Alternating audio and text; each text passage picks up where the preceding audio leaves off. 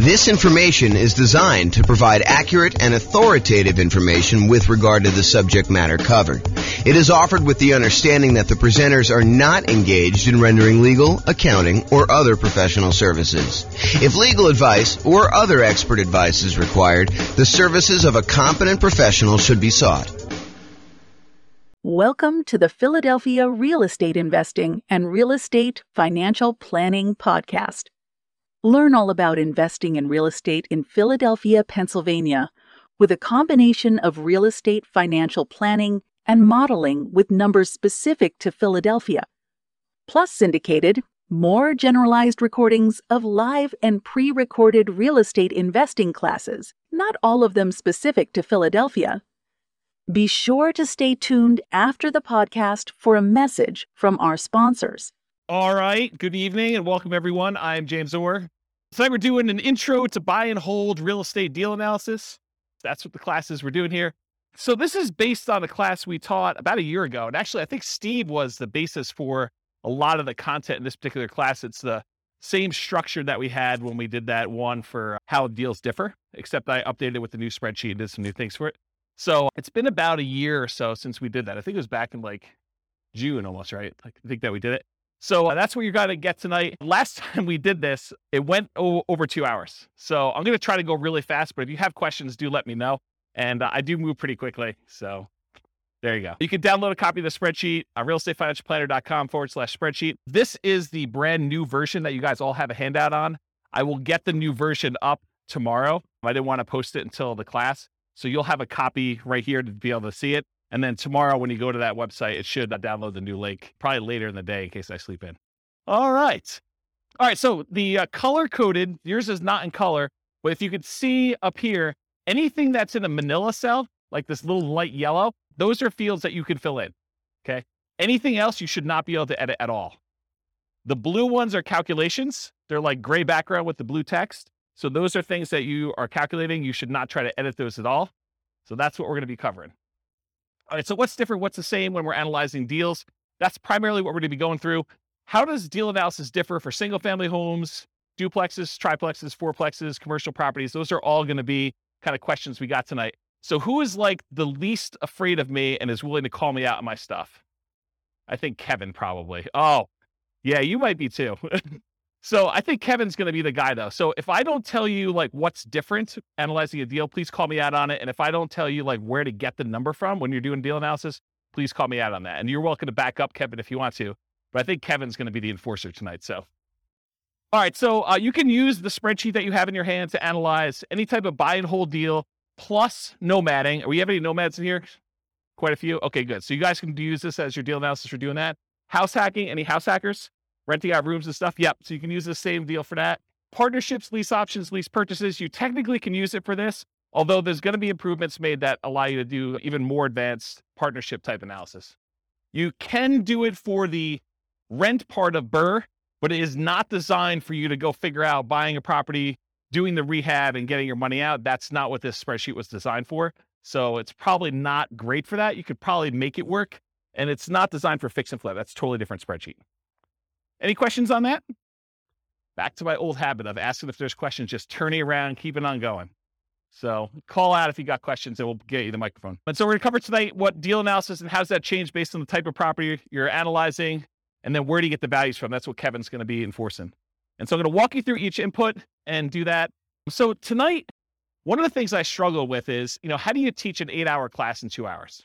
How do you teach someone how to do everything you need to know for deal analysis in a single 2-hour session? It's really, really hard to do. So what I decided to do is help you with just straight up how the spreadsheet works, what you're going to enter, where you get the numbers from. But what I didn't decide to go into, which we have a 2-hour class on by itself, is what makes a deal for you. So that's more like establishing your buying criteria. Like, how do you determine when you put the numbers in there, should I buy this or not? So there's a 2-hour class on that already. I'll probably reteach it at some point in the future. And then there's like 2-hour classes on like individual fields in the spreadsheet. There's a 2-hour class on how to get rent comps. There's a 2-hour class on insurance. There's, a 2-hour class on PMI. So there's no way I can teach you 2 hours of PMI, 2 hours of insurance, 2 hours of rent comps, 2 hours of, all these different things in one night. So tonight's going to be sort of like how to use a spreadsheet, how to do deal analysis, And then I'm going to ask you at the end to go do deal analysis for yourself. Go do 100 deal analysis examples so that you get good. And then you'll determine, hey, what is a deal in my marketplace for me? Like if I'm looking at 100 properties, what is it going to be that's going to be a good deal? And what's not going to be a good deal? Okay, so that's what's going on there. All right, so follow along in your spreadsheet. And my intention of giving you the big version of the spreadsheet, not just giving you a small one, is for you to take notes right on this. So go ahead and write notes. Anything that you think is important for you, go ahead and do that. The second handout you have is all of the overrides. You're not really going to do anything with this tonight. You might make one note or two, but it's really just for you to know that there's a reference for it. There's a whole separate tab, which I'll show you where it is. Okay. The primary thing you're going to take notes on is that big one. And if you need to turn the other sheet over on the back or make some notes, you can do that too. Okay. So let's go over like what you're looking at so you know what's happening with the spreadsheet. So section 1, everyone see it on theirs? Everyone know we're looking at that big sheet? Section 1's all your inputs. And my intention of making this spreadsheet the way it is simplify the number of inputs you need and don't clutter the spreadsheet with a whole bunch of extraneous data that you don't need, right? But you guys may have seen other spreadsheets, used other spreadsheets, and you may have been like, what number do I look at to determine if this is a deal? Or like, why are all these extra numbers here? Do I ever use those? And until you've used it 100 times and realize, hey, look, I'm only looking at a few numbers on here, it's all extraneous. So what I did is I said, if they're all extraneous, why do we even put them on there? Why don't we just hide them onto like another page of the spreadsheet? And so that's what the intention was. So all of the stuff that's going to be on here tonight is going to be really simplified right here. And then all the stuff you need to make decisions is over here on the right. And if you need to drill down, you have the ability to do that in the other tab, but you don't have to. Does that make sense? Does anyone use the new spreadsheet a bit? Yeah. Is it better for that? Is it like easier to use, kind of like once you get used to it? Yeah. So Andrew says, yep. Okay, so inputs, number 1, that whole section is going to be your inputs. Number 2, that big green button on there, it's not green on your sheet, it's black and white, but the big green button, that's if you take your deal. Once you've got to analyze, if you want to export it right to Real Estate Financial Planner in order to do additional portfolio analysis type stuff on there, it's a one-click export. I got tired of copying stuff from my spreadsheet to the Real Estate Financial Planner software, so I fixed it. I wrote the spreadsheet so that all of the fields line up with a Real Estate Financial Planner. And you can just do one button, it clicks over and copies it to your own account. Okay? The number 3 part is like the professional information of whoever gave you the spreadsheet. I'm going to be licensing out the spreadsheet to other real estate agents and lenders and people in other markets, and they'll be able to put their own information in there for a fee. So right now it's got my contact information on there. And then number 4, it doesn't show up in your sheet, but it's the different tabs on Excel. So if you're in Excel, there's an inputs and dashboard tab. That's this page. And if you click on the overrides, that's going to be that second handout I gave you of 3 pages. That's where all the extra stuff is, in case you didn't know. All right. And by the way, it's been a long time since I've done live classes, and I've not said this a lot. If you have questions, interrupt me, because I'm just going to keep going. Yeah, Rob.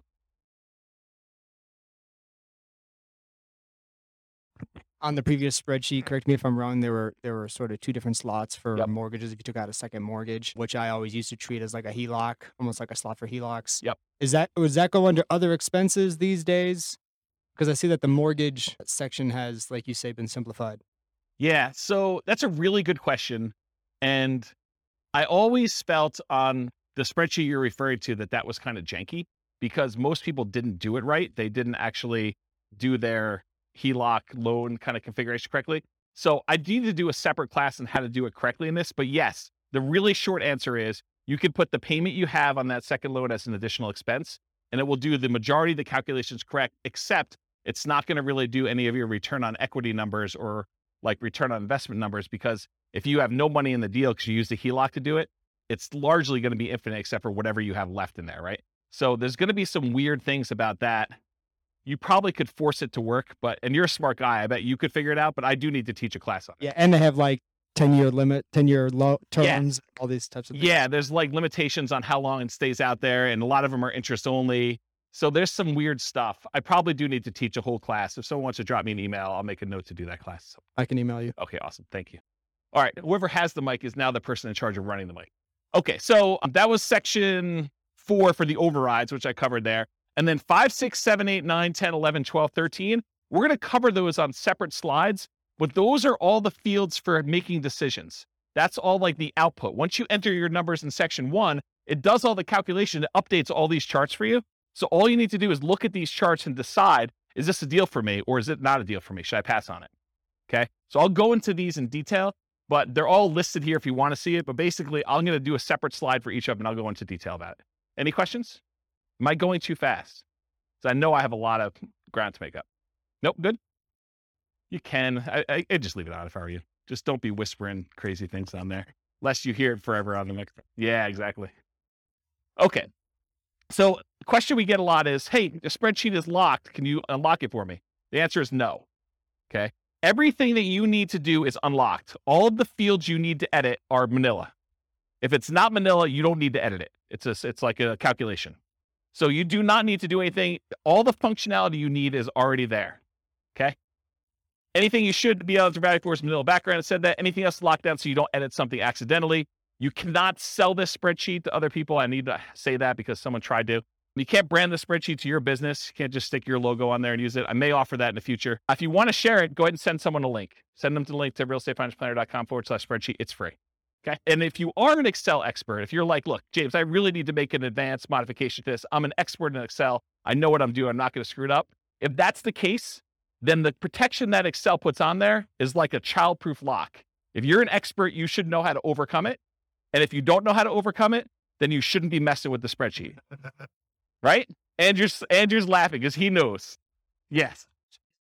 So the question was, I'll repeat it for the microphone. So the question is, this is really for buy and hold. Is there a separate spreadsheet for fix and flips and for BRRRR? I don't think I've released one in a very long time because I have not been focused on fix and flip for a very long time, but I'm probably due to make one. And so I'll go ahead and, if you want to send me an email, I'll go ahead and put it on my list to make a fix and flip spreadsheet. The challenge with fix and flip spreadsheets for a lot of folks is there's really like 3 major ways that people analyze fix and flips, and they're all slightly different. And so I need to be able to make the spreadsheet in a way that you can do all 3. So I'll have to think about exactly how I would structure that. Because I used to, a very long period of time ago, I used to cater to fix and flip people. That was like my niche. And my clients, like I'd like really high-end clients that were buying a whole bunch of fix and flip stuff. And they would all analyze deals slightly differently. And there were like 3 major schools of thought on how they do that. So I'll have to think about how I do it. If anyone has my old client book, I talk about the 3 different ways in the back of that book, if you've ever read that section. Okay. Does that answer your question? Awesome. Thanks. Okay, cool. So if you want to edit it, you need to know how to like do the childproof doorknob. If you don't know, don't be messing around with it. Don't ask me for the password. I'm not going to give it to you. Okay. Optional overrides. So this whole handout you have here, this is an example of all the overrides. This is the section I'm talking about. And really what it is, you click on that overrides tab and you can override anything. So if you've used previous spreadsheets before that had overrides for rent or overrides for sale price or overrides for maintenance or something like that, a lot of the people have been here, have used a spreadsheet before that had some overrides for that. Long gone are the days where you could only override 3 things. You should be able to override everything. And so that is now the case. All these Manila fields are able to edit anything you want for any calculation, and some of the calculations in 2 ways, like before the calculation gets made, or you want to override the results after the calculation is made, you could override that too. The thinking behind this is, and it probably works right now, I just haven't taught the class and haven't made sure, but the thinking eventually will be, this is not only the spreadsheet you will use to analyze deals, it is the spreadsheet you can then use to calculate and keep track of your deal over time. So instead of being able to say, hey, appreciation is going to be 3% a year, or whatever the number is, you'll be able to go back and say, appreciation year 1 was this actual number. Appreciation year 2 was this actual number. My cash flow in this year was this actual number. And then it will update all of the return on investments, return on equity calculations using your real numbers in the spreadsheet. So that was the thinking behind building it this way. So that's what's coming. It probably works right now as it is, but I will be creating additional tools to make it easier to do that and some kind of like additional reporting. Okay. Any questions on that? Okay. So you can override a large number of inputs. You could see intermediate calculations and you could see advanced calculations all on that thing. And if you want to look at what is available, go through and look at those if you want to. Okay. That's what the overrides is.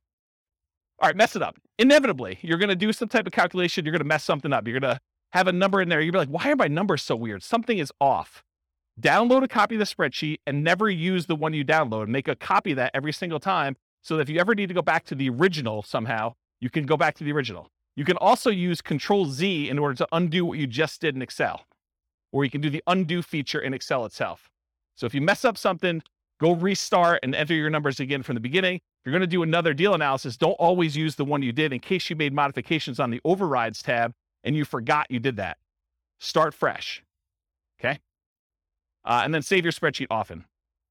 All right, good. All right, so now I'm going to walk through all the inputs for you. So there's like categories. There's the purchase inputs. That's that little heading right there. There's the mortgage inputs. There's the income inputs, the annual expenses, and depreciation.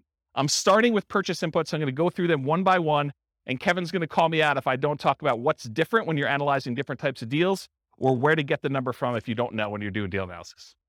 Okay? We're in agreement, Kevin? All right, awesome. Give him the mic. You just say, hey, you missed something. I'll do it. He's not going to tell me what it is. Well, maybe he is. All right, so at the very top, if you guys downloaded a previous version, this wasn't in here. It's an oversight because I don't usually use this field, but I now added the ability for you to put the property address in the new spreadsheet. So that's one of the changes that was made in version 4 instead of version 3, okay? So you put your property address in there at the very top above purchase inputs. It doesn't matter what property type you're doing. You just name it whatever you want to name it. So here's some examples. You could do the address and the MLS number if you want to. You can do the address, MLS number, and the type of deal you're analyzing. Oh, if I do a buy and hold with it this way, this is what the deal is. If I'm doing a lease option, if I'm doing a Nomad with 5% down, if I'm doing Nomad 5% down, but I'm going to prepay my PMI as an example, or if I'm going to do the lender paid PMI option as another example, or if I'm going to put 20% down, or if I'm going to put 20% and I'm going to own or occupy, or maybe you just want to call it something generic like the project you're working on instead of an address and the MLS number. So whatever you want to do to name it, it's really up to you. It's not used anywhere. It's for your own personal identification, but it is helpful sometimes to have the MLS number. That's one piece of advice I'll give you. Okay. Any questions? Awesome. I'm having like a weird deja vu moment now. So if I start saying some odd stuff, that's what's going on. All right. So after repaired value. So I'm just starting at the top, working my way down. ARV stands for after repaired value. That's the value of the property once you've done all the fix up. If you're buying a property at a discount because it needs work, this is the value after you've done all your fix up on it. It's what you think it'll be worth then. Okay. So that's ARV. In some cases, it doesn't matter what type of property, it's always going to be that type of number. When buying a property below fair market value, buying at a discount, this will be usually higher than the purchase price. How many people have bought a property in the last year? Did you have to pay above asking price in order to get the property? Okay, so in those cases, your ARV may be lower than your purchase price. Okay? And then you'll probably have negative returns for appreciation that year while you're waiting for it to catch up. Okay? So buy it below there, I talked about that. Some hot markets, you'll be buying it for above ARV, I talked about that. Sometimes in this field, instead of just entering a number, especially with like new construction, I will sometimes use it as a formula. So in Excel, I'll say equals 450,000 plus 10,000 for the backyard, plus $12,000 for a fence, plus $3,000 for the appliance package. And so I'll just add up what all the values are instead of just putting in the total of being whatever it is, 500,000 after everything. Does that make sense? Because then I can go look back and say, why is it so much more than what I thought it was? What did I add in there? And I can look at them all individually. Cool? All right. So purchase price, this is the same regardless of whatever type property you're doing. When buying in the MLS, it's very common to have the purchase price equal the ARV. That is probably the most common situation. However, in our market right now, it's crazy. But, markets go in cycles. And, next year, 5 years from now, we may be able to buy properties at a discount. We may be, a little bit overpriced, and then people are doing stuff and you come in under asking price in order to get your offer accepted. Who knows, right? Everything changes. So right now, though, it's pretty common to be above, but it's pretty typical over a very long period of time for them to be equal. Sometimes I'll even put in as a default that these fields equal each other. So I only have to edit one and it will just automatically update it for me. And that saves me a little bit of time, very little time, but it does save a little bit of time. If you're a real estate broker, any real estate agents in the room besides Steve? So if you are too? Okay, great. So if you're doing real estate and you're buying it and your real estate license, you can actually put in your purchase price, if you're taking your commission as a discount, you can do 0.97 times whatever the price was in order to do that calculation. So you can actually do the calculation in there in order to figure it out for yourself instead of having to do that. But all real estate agents can multiply by 3%. It's like a God-given gift for a real estate agent to know how to do that. All right. Any questions on that? Sweet. Seller concessions. So a seller concession is when a seller gives you money to help cover some of your closing costs to buy the house. To be 100% clear, you cannot have a seller give you any of your down payment. You always need your down payment, but seller concessions can cover closing costs. They can cover things like buying down the interest rate on your loan. They can cover some prepaids.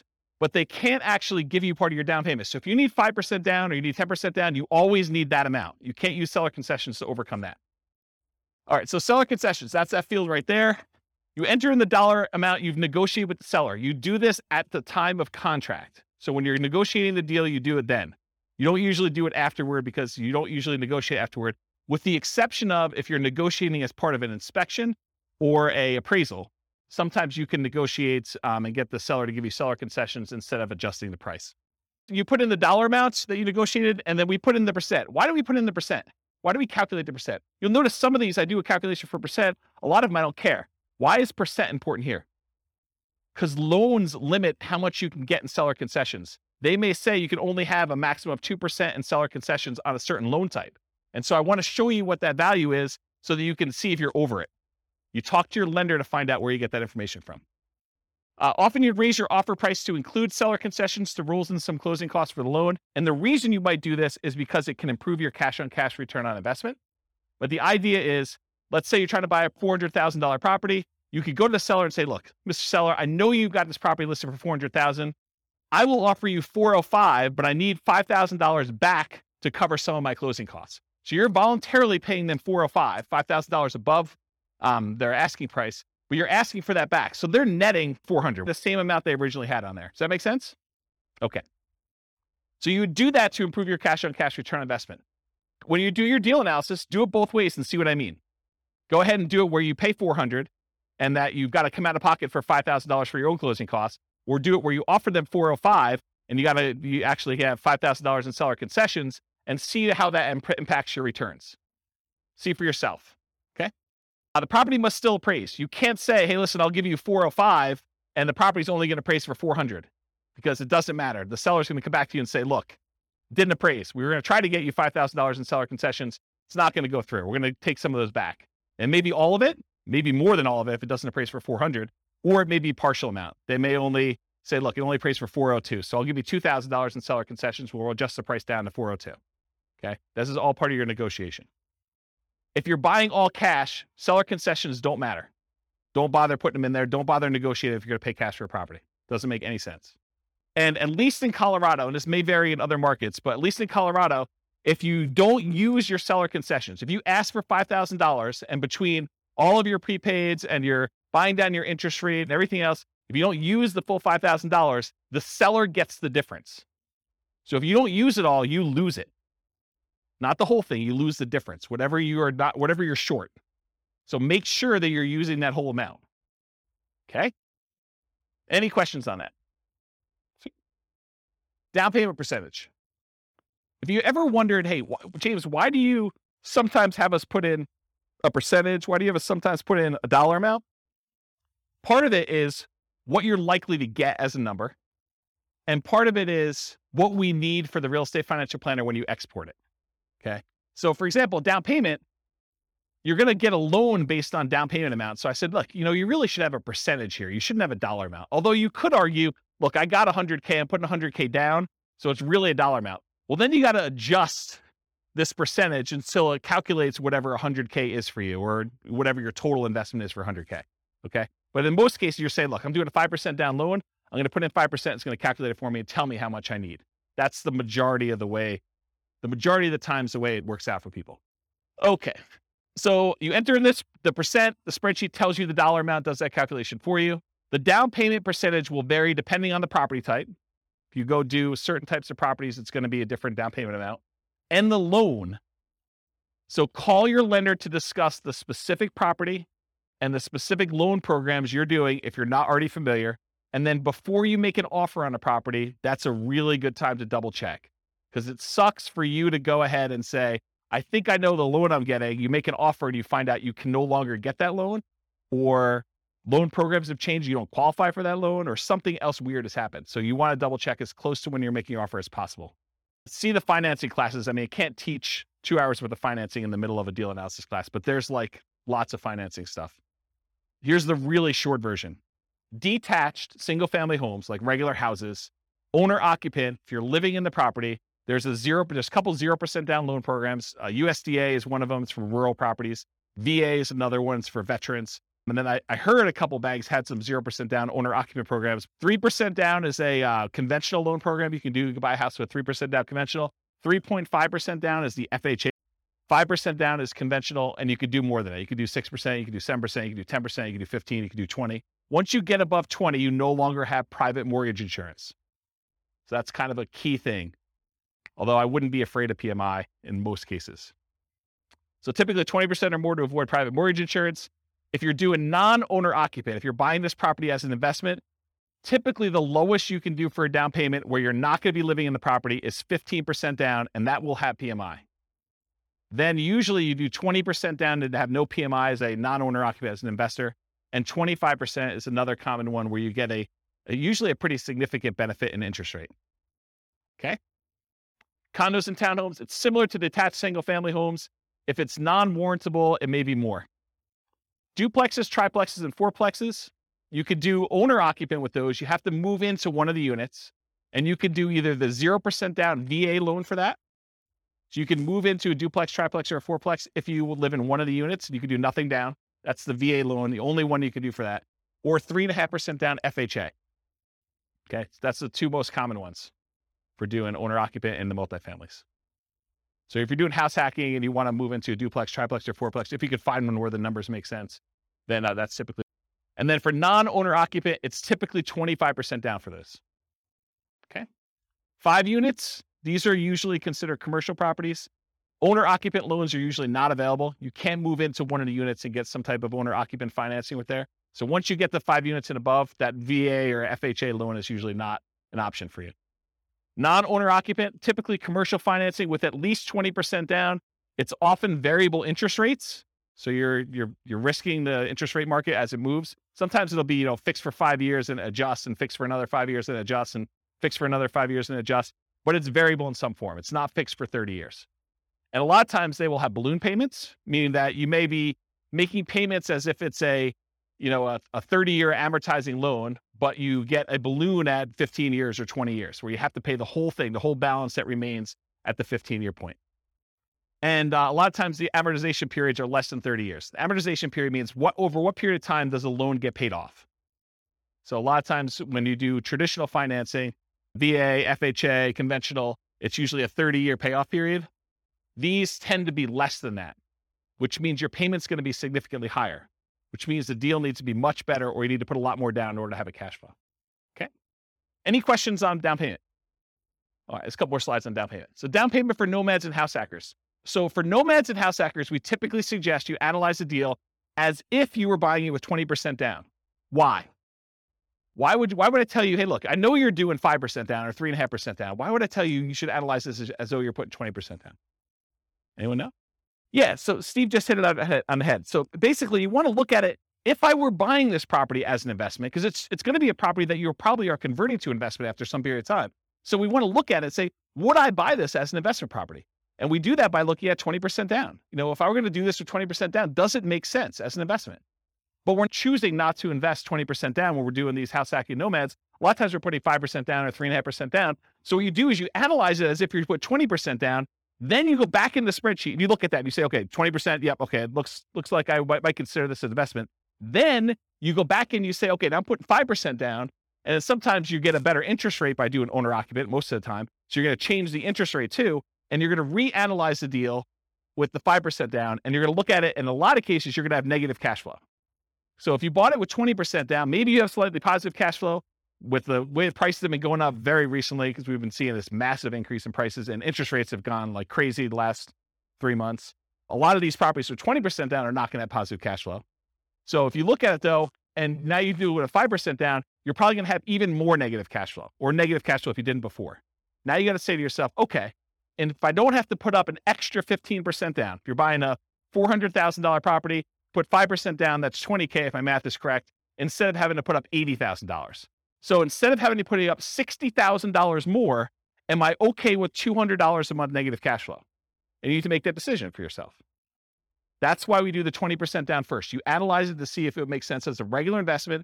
Then you go and you switch it over to 3.5% or 5%. You say, can I stomach and can I afford the negative cash flow on this property? I'm basically financing, I'm using that in quotes, the rest of my down payment over time. instead of having to come up with that extra $60,000, I'm saying, can I afford $200 a month for the next few years until rents increase and I no longer have negative cash flow? Does that make sense to everybody? It's kind of an important point. Okay. So once you're done analyzing with 20%, reduce the down payment to your owner-occupant down payment, whatever that's 0, 3, 3.5%, 5%, and change the interest rate if you're doing that, if you're getting an owner-occupant rate. And often this will result in negative cash flow. You're financing the rest of your down payment. Do you have positive cash flow if you put 20% down? That's usually what you'd use to make your decision to buy this an investment. And then how long will it take for the negative cash flow to equal your missing down payment? So if you're doing, I don't have to put up $60,000, but it's going to be negative $200 a month. How many months could you go before you got to that $60,000 that you had to put down, that you didn't? I like to look at that number and say a long time. Okay. And then are you okay with this negative cash flow? And then I usually throw in the curveball because you get tax benefits of owning rental properties. Are you okay with the negative cash flow plus the tax benefits you get by owning the rental property, which is called cash flow from depreciation? That's calculating the tax benefits you get times whatever your tax rate is and how much cash you'll get back on your tax return, or less you can pay in on your taxes if you're taking your normal exemptions from your paycheck. And if those two combined, you're okay with that, then you can make your decision whether you want to move forward or not. So when we add regular cash flow plus cash flow from depreciation, the regular cash flow you have plus the tax benefits of owning the rental property, when we combine those together, we call that true cash flow. So whenever you see a reference to true cash flow on this spreadsheet, that's what we're talking about. And I'll jump ahead here because you guys have the handouts in front of you. But this first box where it has like these three things, this first box here, if you ever see it, that shows you your cash flow. It shows you your cash flow from depreciation. And then it adds them together for you in that third bar and shows you what your true cash flow is. So this is a really easy decision for you to say, this is my cash flow. This is my cash flow from depreciation. And this is both of them combined. And you could see they're split column charts to show you which one is which. It's just visually adding them as a sum. Does that make sense? Okay. That's why it's done that way. And I talked about this. Okay. Down payments. There are some really unusual situations. I just want to bring them up to your attention in case you're doing some crazy stuff. If you're buying property subject to or getting really creative, there is a chance you could have negative down payment percentage where, let's say, the seller overfinanced their property. They took out money in a cash out refinance. And now you're about to buy that property subject to where you're making payments on their existing loan. And they may be giving you money in order to come in there and take over that debt. They're going to give you part of that cash out refinance that they got in order for you to take the deal. In that case, you could have negative down payment. It's really rare, but I just wanted to bring that to your attention. I ain't going to dwell on it. Okay. All right, closing cost percentage. You enter the percentage. The spreadsheet tells you the dollar amount. It's typically the same regardless of property type, although the amount can vary a little bit. The amount of closing costs tends to increase with the loan type and the purchase price. The more expensive the property you're buying, the more expensive closing costs tend to be. So when you're calculating what your closing costs are, you do your share of the title insurance, because a lot of times the seller has their policy that they're providing for you, and then you have your share, especially if you're getting a loan on title insurance. So you want to figure out what your share of the title insurance is, and the fee if you're hiring the title company in order to do the closing. Sometimes it's split. It's negotiated in the contract, but sometimes it's split between buyer and seller. Sometimes the seller's paying for it. Sometimes the buyer's paying for it, or if the attorneys charge you to do that. Any upfront private mortgage insurance premiums, if you're going to do a prepaid one-time upfront PMI payment, you put that in there. That's where you're putting less than 20% down. Or choosing a loan lender program that offers this as an option. You don't necessarily have to do that. Any points you're paying in order to get a better interest rate in a loan, you want to include that. In some cases, you choose to take a higher interest rate and have the lender credit you back some money so that you have lower closing costs. So you call the lender and the lender says, hey, look, for a par rate, I'm not going to get into details, go watch the financing classes, but for a par rate, it's, 5%. You say, well, what if I wanted to buy down the interest rate? Well, for $3,000, you could buy it down to 4.875.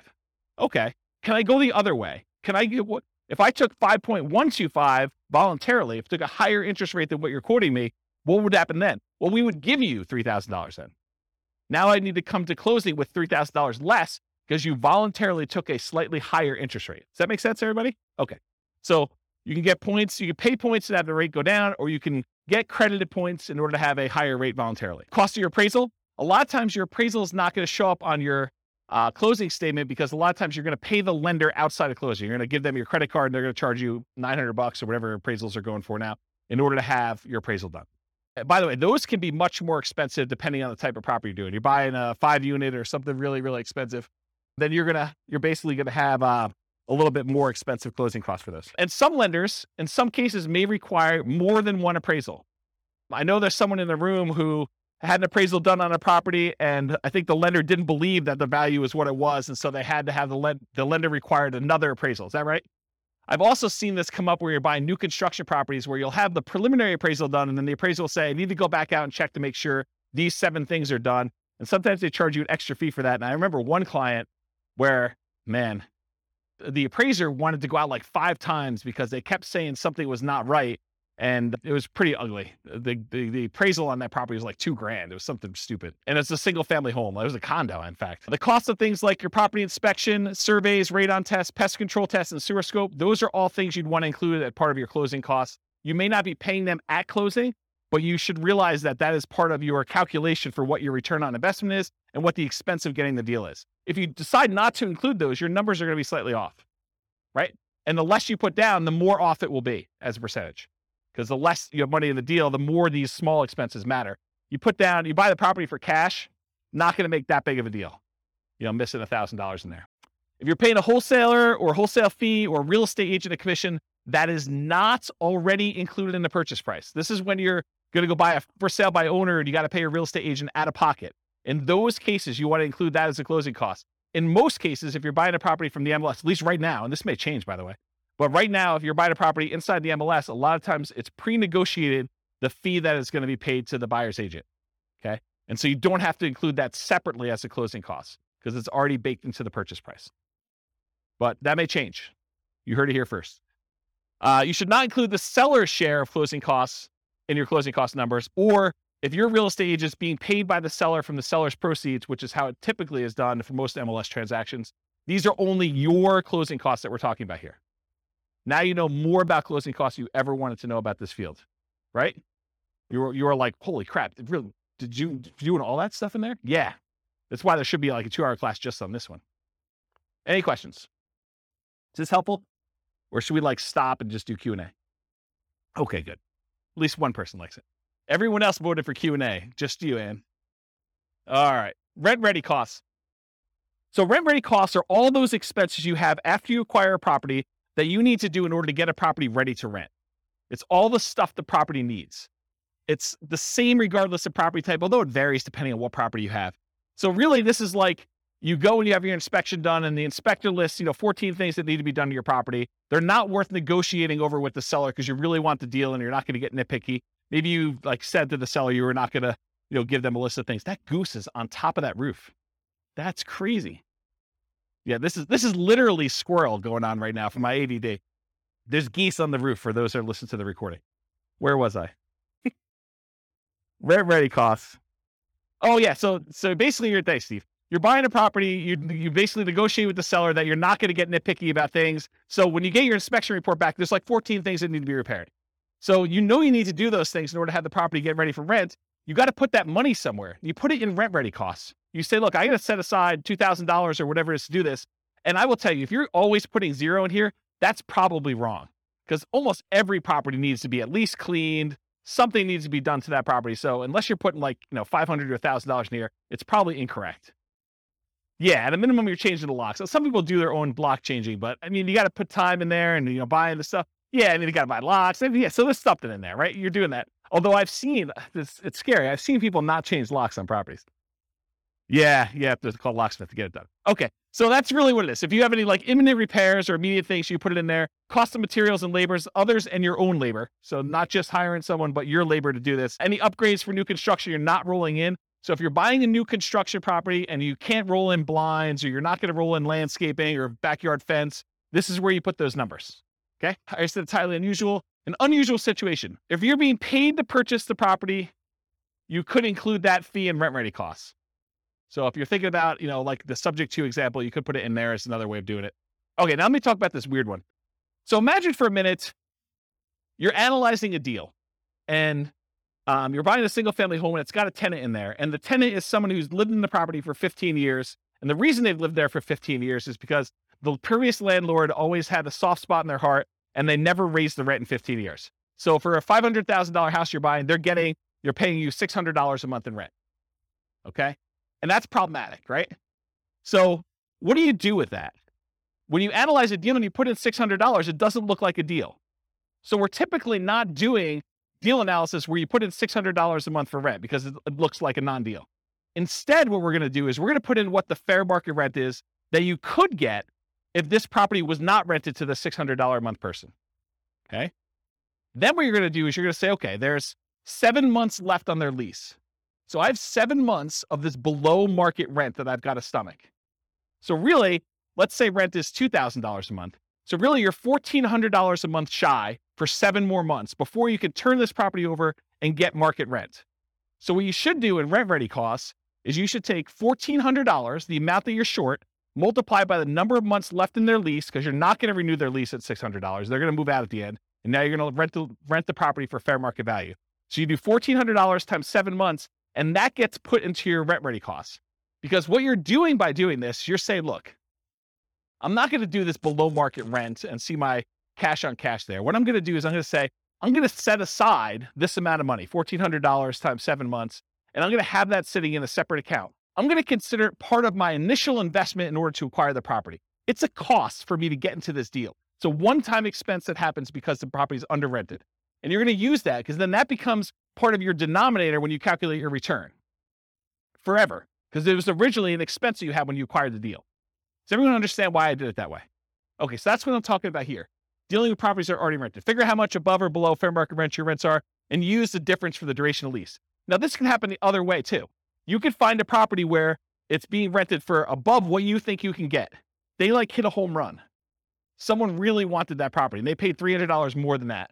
So you could say, hey, look, I got this $300 premium on this property, and you can give yourself that as kind of like a reverse credit.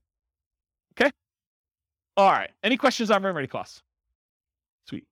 All right. Total invested. So it sums up the amount for your seller concessions, the down payment, the closing costs, and the rent ready costs, and gives you a total amount invested. Some of those are negatives, right? Your seller concessions is a credit to you. So that's what total invested does. It's a calculation for you. You don't need to do it. All right, next section, mortgage. So this is where I am. Following along on the spreadsheet. Go ahead and make notes wherever you want to. I'm on the mortgage section. The mortgage amount is calculated. It's done automatically. It doesn't change based on the type of property. The mortgage amount is automatically calculated for you. It's based on the purchase price and the down payment. Easy. Mortgage interest rate. Where do we get this from? The lender. Do you go to a website and look it up? How many people go to a website to look up what their mortgage rate will be? Yeah, ballpark. That's the problem, though. It's like, what do? You're off by a quarter of a point or an eighth of a point. That's problematic, right? That can oftentimes make the difference whether you're buying it or not. In my opinion, you should call a lender and find out. And this changes daily, and that's the challenge. But, you get in a good relationship with lenders, say, look, I'm looking at some properties today. What are rates doing? And they'll give you your number based on your file that they've already looked at, and your credit score, and what you've got going on. So let's kind of give you a change. So easy enough, just email them, and they'll tell you what's going on there. It will vary depending on the type of property. If you're buying a five unit or more, if you're buying a duplex, you're buying a single family home or a condo that's not warrantable or something like that. Your credit score, so you need to call your lender and get qualified. The loan type, if you're doing FHA or VA or conventional or whatever it is, and whether you're an owner occupant or an investor. So whether you're going to live in the property or you're going to buy it and not move in, that can affect your rate. You can do this, but the spreadsheet's not well suited for modeling changes in variable rate loans. So you could go in there and say, I'm buying this property and it can become variable in year 4 and it could be within this range, and just rerun it a whole bunch of times and have it be formulaic, but I don't recommend it. If anything, go ahead and put in like your worst case to see how it would perform if you had to. Or better yet, don't get variable rate loans. That's probably the best answer. All right, so I think I talked about that. Any questions on mortgage interest rate? You haven't called me out at all. Am I doing that good, or are you just like sleeping? Okay, good. That's good enough. Loan term. So this is based on the loan you choose and can vary significantly. The overwhelming majority of the loans you're probably going to get if you're doing buy and holds with conventional financing, house hacking, or nomading is probably going to be a 30-year fixed rate loan. Okay, those are the loans we usually recommend. So in most cases, it's going to be 360 months for this field. If you're doing a 15-year loan, it's 180 months. You can use the formula here and say 12 times whatever number of years you're doing, but for most of you, it's going to be 360. You're just never going to adjust it. And it might be difficult to find 30-year financing for 5+ units, which we talked about before. but you're not going to be able to go ahead and get 30-year financing for buying like, a 12-unit apartment building. It's really, really hard to do. Any questions on this? All right, private mortgage insurance. There's a whole 2-hour class on this, so I'm going to give you the really short version. It's not usually used for 5+ units, any type of commercial buildings, because in those cases, you're usually putting at least 20% down. A lot of times even more than that. It's used when you put less than 20% down on a property. There's an entire class on it. Call your lender for your exact number. You can't go look online and say, what's my PMI going to be? Because it actually depends on how many people are on the loan, what your credit scores are, loan to value, type of property. There's a whole bunch of things that go into it, and which company they're using. Certain lenders are required to use one company or pick from 3, and other lenders may be using totally different ones. And so you're not, honestly, when you're shopping for a lender, one of the things you've got to include in that, especially if you're doing Nomad and you're only putting 5% down, is what the PMI is from that particular lender and how that works in your favor or against you. Okay. So enter in the percentage of the original loan balance for this, or guess and check until it matches the dollar amount. So this is one of those fields where I think you're probably going to get a dollar amount, but the real estate financial planner wants it as a percentage, because in case you change the number on the property and you make copies of it and you're buying it as a template in the future, there's reasons we use it as a percentage there. But a lot of times the lender's going to tell you your PMI payment is $114.86 a month. So what you'll want to do is you'll want to go ahead and adjust the percentage until it equals that, whatever I said, $114.86 a month. Okay, so you'll want to guess and check using this percent until you get there. I would, in a dream world, I would give you that number and you can put it as a dollar amount, because that's probably the way you do it. And as I say this, I think maybe I should change it. But the reason why it's done that way is when you copy this to the real estate financial planner account, you're saying, I want to buy this property every year or whenever I can for the next 5 or 10 years. We use it as a percentage of the value, because if you kept it as a dollar, it would always be low. So I don't know, to be determined. If you guys keep using it and you want to complain, go ahead and email me and maybe I'll change it. Any questions on PMI? Yeah. You said earlier you wouldn't be afraid of PMI. Can you just No. expand on that for me? Yeah, so that's great. So PMI is very similar to that discussion I had where I said, look, you're not putting 15% extra down, so you don't have to put up that $60,000 more.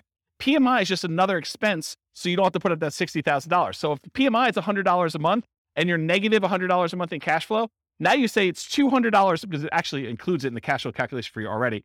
PMI is just part of that expense of being able to not have to come up with an additional $60,000.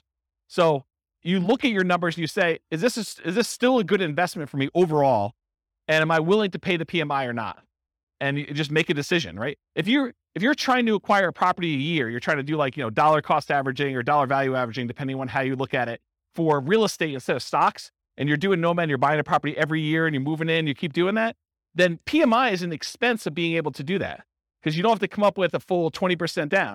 If you can come up with a 20% down, maybe you don't even move in, right? You just kind of buy properties. But if you're doing 5% and you're kind of conserving your down payments, this is a way to do it, provided you have enough income to support that as you continue to acquire them. Make sense? Yeah. Yeah, it drops off after a period of time for a lot of loans. FHA, not. Yeah, so Nick in the back is saying, with the rapid appreciation we've had, it drops off pretty quick. And yes, that's true, but we don't always live in really highly appreciating markets, right? Like we could see like whatever we've seen, 9% a year for the next 3 years, and then we could see some negative appreciation. We could see property values decline because we just gained 27% or 30% or whatever we did compounded. Maybe we're going to give a little back. Don't be afraid of that, right? When you're buying, you're doing like dollar cost averaging or dollar value averaging. If you're familiar with that concept in stocks, you're putting a certain amount of money or you're buying a certain amount of stock, and you're doing that every year so that when the market's up, you sometimes buy. Oh no, it's not plugged in. Oh, so I was saying when you're dollar cost averaging, dollar value averaging, you're doing the stocks, when the stock market is up, you buy fewer shares for the same dollar amount you're invested. When the real estate market is up, you're buying one house, you're buying because it's the smallest unit you can do. But when the market's down, you're getting a better deal. So when the market is up, you're buying properties, you're kind of like riding the wave for all the ones you own, but the ones you're buying are a little bit more expensive. When the market's going down, yeah, you're losing value on these temporarily, but you're buying slightly better deals on the ones that are down here. Okay, so that's how I look at it, if you're thinking about it that way. Okay. All right, so the next field is, when do you drop private mortgage insurance at what loan to value? And so, as Nick said, a lot of lenders say once you get to 80% loan to value, they will drop the PMI payment off. So you can put in at what percentage your lender tells you here. Some lenders will tell you it's 78%. Some will tell you 80%, whatever it is they tell you. It's usually 78 or 80, depending on who it is that's telling you that. Sometimes they don't know, but put it in there around there. And so usually when your property value then gets to the point where you have 20% of equity, you're 80% loan to value, then your PMI payment can go away if you ask the lender, look, my property value is this. Can I have my PMI removed? Anyone have their PMI removed? What were you told? 80%, 78? Did it matter? It was like 20%, 27% equity. Okay, so what he was told was, for the recording, that if he just kept making his payments, when it got to 78%, naturally it would automatically drop off. Or if he paid for an appraisal and the appraisal showed that there was 20% equity, 80% loan to value, then it would drop off then. So you could pay a fee in order to have it go away. Is that what you guys were told too? Yours different? Okay. We had one who couldn't remember and the other one said, yes, that was true. Well, you're like me. You're too young to be losing your memory like that. Oh, I actually didn't know that. So apparently there's a 2-year minimum for PMI for Fannie Mae, Freddie Mac. Oh, someone's arguing that they may be lender dependent. So, and again, this is why you need to talk to your lender and find out, and it could change. And these change all the time, right? Rules for loans do change. So by the time you listen to this recording, it may be totally different. And if you refinance where you still have PMI, then it starts over. Yeah. All right, so often use 80% here. If your loan does not automatically drop PMI off once your loan hits a specific loan to value, for example, FHA loans do not automatically drop off. So if you're doing FHA loans, PMI is forever. Doesn't matter your loan to value. Once you get an FHA loan, you're paying PMI for the duration. It's one of the bad things about doing FHA. One of the good things is you can buy duplexes, triplexes, and fourplexes with 3.5% down. And the interest rate's not that bad. But you're never getting rid of that PMI. You just should calculate it in as part of your payment and figure out what that looks like. Okay? Most conventional loans, though, it drops off at some point. In the event that it is an FHA loan, though, use 0. Okay? All right. Income. Should be easy. Monthly rent. Use the fair market rent you'd expect you can get from the property. I have a whole class on how to determine fair market rent. I can't teach a 2-hour class on that right now. I use rent-ready costs to adjust for current rents that are not fair market. Remember, this is that example of someone really had a soft spot in their heart and they were getting $600 a month for a $2,000 a month property. This is where you'd still use the $2,000 here, but you'd make the adjustment in rent-ready costs in order to do that. You could total monthly rents for all units. So if you're buying a 5-plex, you could put down equals and then put the 5 different rents you're getting, or do, I've got buy the 20 unit and then 10 of the units are 1-bedrooms and I'm getting $795 for those. And, I've got 5 2-bedrooms and I'm getting $895 for those. And I've got 5 3-bedrooms and I'm getting whatever I just said there, plus a couple $100 for those. You can go ahead and do a formula in order to calculate it. That way, when you go look back, instead of just having one number and being like, what is that made up of? What was I using for those? Now you can see this number of units times this rate, plus this number of units times this rate, plus this number of units times this rate, if you're going to break it out that way. Does that make sense? Okay. Well, what was the question? I don't want to use quotations to hold. Yeah. If you don't know how to do formulas in Excel, go look it up. I'm not going to teach that tonight, but yes, there's rules about that. Andrew, you have a question? You want to get the mic? Yes. You're renovating a place and it's going to take a month or 2 to get it ready. Yeah. Does that mean the loss of rent, you should not be considered loss of rent, but also goes back into rent-ready costs? Yeah, so that's a weird one. It's like a personal preference in some ways. I think probably the best practice there is to put in your personal costs or holding costs for a month or 2 to do it, but not a loss of rent. That's how I would probably look at it. It feels like it's a decreased rent, similar to the fair market rent versus the other one. You still got fair market rent, you're just not earning it for a month or 2 because it's a discounted rent because you're renovating. Yeah. Maybe. I would personally, I just put in what my holding costs were as like a expense because your rent was 0. Right. So 0 minus whatever your expenses are is going to be what your holding costs are for that period. So when I said you were getting $600, that's the same calculation, right? Because I guess you had personal expenses. So I'm thinking about the graph about the return in dollars for year 1, because there you're assuming you do get the full rental minus the vacancy. So I was sort of saying, well, that's what you don't get. Yeah. Okay. That's interesting. I'm also deeply about when the start of year 1 is, whether it's the day after you purchase or when it's rent ready. And I think it needs to be the day after your purchase. I agree with that. I think it's the day you purchase in case you have a 6-month period. This is sort of like BRRRR, right? This is the problem with the BRRRR property. and why the spreadsheet was not specifically designed for that, because that's what it is. You're talking about a BRRRR property. We have 3 months of holding costs while you do rehab, and then you're going to refi or you're going to keep the property and do it that way. So yeah, I'd want to think about that a little more. My gut tells me you put your holding costs in there, but you're saying...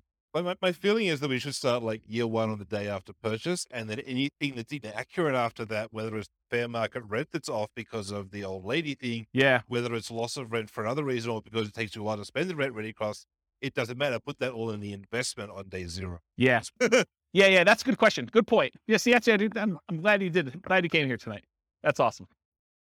All right, so I talked about that total for all the units. Bill back for utilities and parts of HOA. So if you got a triplex and you have one central water line coming in, you're going to bill that back. Make sure you include that in here and stuff like that too. In our market, it's customary for the landlord to pay the HOA fee. That's customary in our marketplace. This may differ in other markets. In other markets, you may be able to pass it on. However, if part of the HOA is a utility or a benefit to the tenant, we may bill back. For example, garbage. In some of my neighborhoods, garbage is lumped in with the HOA. And so sometimes we'll break that out and say, hey, look, you have a garbage utilities fee. It's whatever it is, $25 a month. I have no idea what garbage is. $45 a month, whatever the numbers are. And so you can bill that back separately and pull it out of the HOA if you're thinking about it that way. In some HOAs, there's like basic cables included or non-potable water fee. And so you could break some of those out. It's going to be hard for you to break out everything for the HOA. But some of them, I think you can rationally make a good case for doing that. All right, any questions on monthly rent? Monthly rent for nomads typically assume, and this is incorrect. I'm going to tell you something that's wrong, so pay attention. So when we nomad, by definition, you're getting an owner-occupant loan. You have to move into the property. You have to live there for a year. That's a rule of nomad. You will commit loan fraud if you don't. Okay, so don't do that.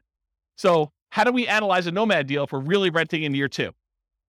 We pretend year 2 is year 1. So we pretend we bought a property and that we're renting it in year 1 when we know we're not. And we run the numbers as if. It's going to be off a little bit, but that's how we do it. Because otherwise it gets really wacky. And all of these charts on here are all year 1. And so if you have 0 for rent in year 1, it's going to look really weird. Okay, so we're going to pretend year 2 is year 1 and just pretend that you're renting it right away, which you're not. Unless you're buying a duplex, triplex, or a fourplex, in which case you're getting some rent. It's just below market for that first year. Okay, so most folks will use what they can get in rent today. In many markets, this will be slightly lower than what you may be able to get a year from now as rents sort of go up a little bit, especially if you start searching for your... However, and I think you guys have experienced some of this, especially in competitive markets where you don't quite have the time to plan when you're buying your replacement property, you may be forced to accept a slightly lower than ideal rent because your lender requires you have a signed lease in place. And so for that first year, you may get screwed a little bit, right? Right? You guys are smiling. You guys know about this? Yeah. So yeah, renting in January, that's another bad example, but that's the idea. Sometimes on that first transition out, you're a little short. That's what you got to do. You got to suck it up. Would you rather not buy the property? It's almost like a cost of acquiring that property, your rent difference. In fact, you could argue you put it in your rent ready cost on the next deal. I'm short on the last property going out. The numbers still look amazing. Okay. So that's what I talked about there. Other income. This could be different for multifamily properties or single family homes, but typically what other income usually is, it's stuff like if you've got an on-site laundry facility or you're kind of like providing internet and you're charging tenants an extra fee for access to internet, or you're renting out garage spaces or a storage closet or something like that, or covered parking. Those are examples of other income. Any questions on other income? All right, annual expenses. This is that next section there. So vacancy as a percentage. You enter in the percentage and the spreadsheet's going to tell you the dollar amount. Vacancy rates can vary between unit types. For example, vacancy may be lower on single family homes than 5 units or above or 10 units or something like that. I'll typically recommend a vacancy rate of 3% if you are a superstar property management. If you are not a superstar property management, it's probably going to be higher. Unless you're under renting your property, and then it's going to be lower. Okay? So, and that's a really good point. So if you're really pushing rent, you may have a higher vacancy. If you're really under renting it, you may have lower vacancy. You're trying to find this kind of delicate balance between a reasonable amount of time to fill your properties at a reasonably good market rent. Make sense? Because rent's not an exact number. Traditionally, we'll see slightly lower vacancy rates for single-family homes, with it increasing with the number of units. Single-family homes are typically the lowest vacancy, then duplexes, triplexes, fourplexes, then large commercial residential type buildings. What you use will depend on your property management skills. Are you starting 60 to 90 days in advance to advertise the property, and the state of your real estate market? In a slower, softer real estate market, your vacancy is probably going to be higher. So you need to be more aggressive. You need to make sure your skills are on peaked out for doing that. And if you don't know what number to use in your marketplace, pick a number, and you're going to get better with this over time, and it may be wrong in your estimate, or go call a property manager and find out what vacancy rates are for your market. But realize one property management company could have a very low vacancy rate and tell you a very low number because maybe they're renting things a little bit lower than they should, or they're starting really early, or they're really good. And another one you could call up, another company with a lot of units could call up and they could tell you it's much higher because they're trying to get top of the market rents, or they're kind of doing it once the property becomes vacant, or, it varies depending on the property manager and their skill level too, and the types of properties they have in their portfolio. And I talk about this. Vacancy rate is also a function of your rent amount. In general, the higher you're pushing rent, the higher your vacancy will be. Any questions on vacancy? Property tax percentage, you enter the percentage, a spreadsheet tells you the dollar amount. Regardless of property type, use the actual property taxes for the property. But here's where it's problematic. You go to the MLS, you're searching for a property, it says there, hey, look, property taxes are insert number here, whatever number you say there. But realize that could be a senior exemption rate or a homestead exemption rate where the property taxes are artificially low and you don't know that. Okay. So you could try to find out what the overall approximate tax rate is for an entire city. You could go do research and try to figure that out, or you could look up a whole bunch of properties and put a spreadsheet together and kind of figure out what the average is for 300 properties to kind of get an idea, just to kind of figure out what it should be. And so you want to use a real number, not just automatically use what they have in there, especially if you're going in and buying a property and you've seen massive appreciation. Sometimes when you buy a property, the taxing entity will go and update it on sale. Sometimes they will always wait to every other year that they do the tax updates or whatever they're doing. So it depends on the market and how they do that calculation. But you could be at the tail end of an 18% appreciation run over those last 2 years, and property taxes could be 20% higher than what you thought they were going to be. So something to think about. Also, with new construction, you can't go look up what the value of the vacant land was and what they're being taxed at, because that's not like real life. You may have a period of time where you have a really low tax rate when you buy a brand new property, but in most cases, they update that pretty quickly. And it's going to be based on whatever usually the builder will give you an estimate. We're estimating property taxes are going to be about whatever it is, 1% or 2% of the property value. Okay. Talked about that. Any other questions? Yeah. Yes. Metro taxes would be included in here because metro taxes are typically included as part of the property taxes in many cases. Yeah. And if in your market, because not everyone's listening from locally, if in your market they're not, they're done separately, you can combine them and put them in here. Good point though, Nick. Yep. Any other questions? Cool. Property insurance. You enter this amount and the spreadsheet tells you the percentage because you're often quoted this number from your insurance agent. So you call up your insurance agent, you say, look, I'm thinking about buying a $400,000 single family home. What would insurance approximately be on that? And maybe give them an actual property and get the coverage you want and give them your credit score so it's quoted to you, because those all have an impact. It's a 2-hour class on property insurance. But basically, if you go in there and you find out what that is, and then you adjust it a little bit based on it's a little bit more expensive property, it's a little bit less expensive property, then when you're ready to make an offer on something, go firm this number up with your insurance agent. But don't go harass your insurance agent doing an insurance quote, a full workup quote on every property you're analyzing. That's just dumb. Okay. Just use a really rough estimate. You can go firm it up and verify your assumptions once you get more serious. Insurance can be less. Oh, this is really important stuff. Okay. So your insurance can be less for condos and townhomes than for single family homes, because a lot of times the insurance policy you're buying is covering your risk, what the insurance company will need to replace if you have a claim. And in a lot of cases with condos and townhomes, the HOA covers studs out or the exterior of the building. And so part of your HOA fee is for the HOA to cover all that exterior maintenance, and if there's hail damage on the roof or if there's damage to the sides. And so you're not paying for insurance to cover those things here. You're paying for it in your HOA. Okay. So in this case, your insurance may be lower for condos and townhomes which will help offset a lot of times those higher HOAs. So when you think about, you're analyzing a deal and you're thinking to yourself, hey, I've got this deal I'm analyzing, but the HOA is killing the deal. Well, maybe, but in a lot of cases, part of that HOA is really maintenance on your property or insurance on your property. And so you'll usually give up a little bit, like lower your number slightly for maintenance and lower your number slightly for insurance because the HOA is covering some of those. And you can use, I'm going to reference the capital expense and the maintenance and the capital expense spreadsheet a little bit here, but you could do those spreadsheets and figure out what you're paying and figure out what the insurance company is paying and then kind of make the adjustments there so that it's a little bit fairer comparison. Does that make sense? Anyone lost by what I just said? Because that's kind of an important point. It's honestly one of the reasons this class exists. Because I think this is what Steve was getting at when he was buy duplexes. Yeah, I mean, duplexes, sometimes you have less maintenance with a duplex if everything is sort of independent and you have one shared roof. But sometimes duplexes are even more expensive. You have a shared entryway and you've got to be responsible for maintaining that. And so it really depends on the property. It's not just automatically X is better than Y. I don't know, that's how I would say it. Okay, let me make sure I covered all this. Insurance can be less. Talked about that. It's coming to HOA for condos. Be responsible for the exterior. Often buyers responsible for studs in. We talked about that. Still need to verify with the HOA. So you want to check with them to make sure. Part of the HOA can informally be attributed to and justify a reduced maintenance number in the spreadsheet. Call your insurance agent to get an accurate estimate what insurance will be. Watch the 2-hour class on insurance. I think I talked about that. Okay, HOA dues. So that's the next field. HOA dues tend to be higher on properties where the HOA is responsible for maintaining significant portions of the property.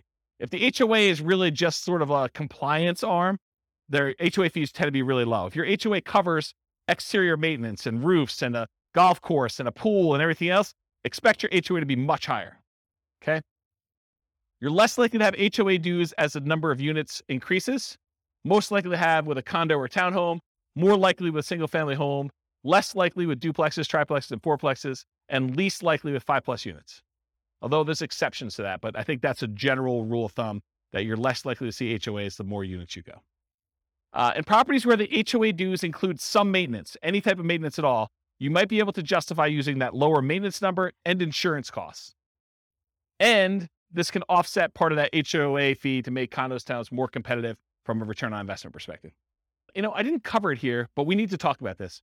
So let's say you're in a big neighborhood and you have a huge hailstorm comes through and, the HOA is responsible for roofs.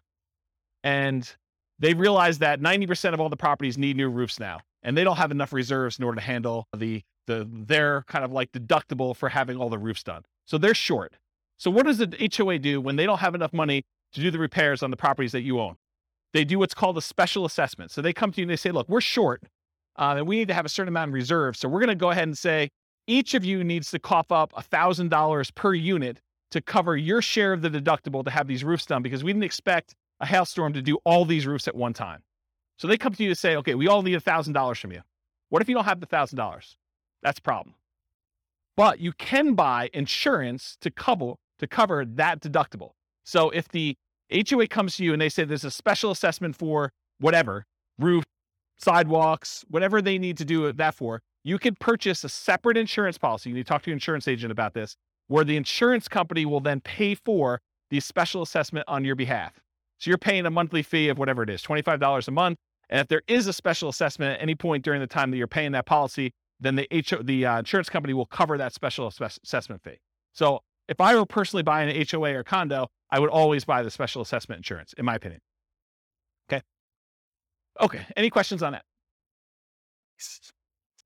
Utilities. Utilities can vary depending on the property. You're least likely to be paying any utilities on a single family home because this is the owner, the landlord paid utilities. So if you're renting a single family home to somebody, in most cases, that tenant is going to transfer utilities into their own name and they're going to be responsible for paying all those. You're not going to be responsible. But what if you have a triplex where it's a type of triplex where you walk into a part of the building and it's like an interior sort of like lobby, and then you've got 3 doors to the 3 different units on the inside? Who's paying the electric bill for the centralized unit? Who's paying for cleaning in the centralized unit? So those types of things, If you're paying some type of utility for the properties that's not in the tenant's name, then you need to put that in here. It can vary depending on property type. You're least likely to have that with the single family homes, as we discussed. You're less likely with condos and townhomes, and you're more likely with duplexes, triplex, fourplexes, fiveplexes as the number of units and common areas and amenities increase. So just realize that your probability increase with the number of units. Typically, you'd get this information from the MLS, brokers, sellers, and leases. Did I hit where you get the numbers from for everything? Did I miss anything? Look down your sheet. Tell me if I missed anything, because I just want to make sure. Is there anything on there you're like, where do I get this number from? So I think Kevin's not way on top of this thing. Maybe I'm doing such a good job that I catch it on every one, but. He asked me about where you get the number from for appreciation. Oh, well, I mean, it's predicting the future. So obviously you roll a 6-sided die. And if you get a 6, you roll it again and you add them. What number for appreciation? 10% for appreciation, says Kevin. Make any claims against him if you don't see 10% in your properties. This is his address. I'll give it to you. You know, maybe. I could probably make it a non-deal if I really, really struggle to do that. But you're right. Everything starts looking pretty good, which is why, last couple of years has been amazing here. I got no unhappy clients, that's for sure. All right, got my water. All right, so we talked about utilities. Any questions on that? Other expenses. I combine these two into one slide. You're slightly more likely to have additional other expenses on properties with more than one unit. This is like if you have to do snow removal on a fourplex, because who's going to shovel snow when you've got shared walkways and stuff? Or lawn care, or things like that. Most likely have 5+ units as the number of common areas and additional shared amenities increase. You typically get these numbers from the MLS, brokers, sellers, and leases, although my experience is that they're very rarely accurate. So you gotta use your personal experience to kind of estimate what you really think they should be. And it sure helps if you have other properties. You're like, oh, I have another 10plex and my landscaping costs for that are this. Let me go ahead and use that for this one. But if you don't have those actual numbers, sometimes it's really hard to estimate. All right, maintenance percentage. Maintenance can vary depending on the property type. It tends to increase as the number of units and the number of common areas and additional shared amenities increase. Think about this. If you got to maintain a central area, that tends to increase your costs.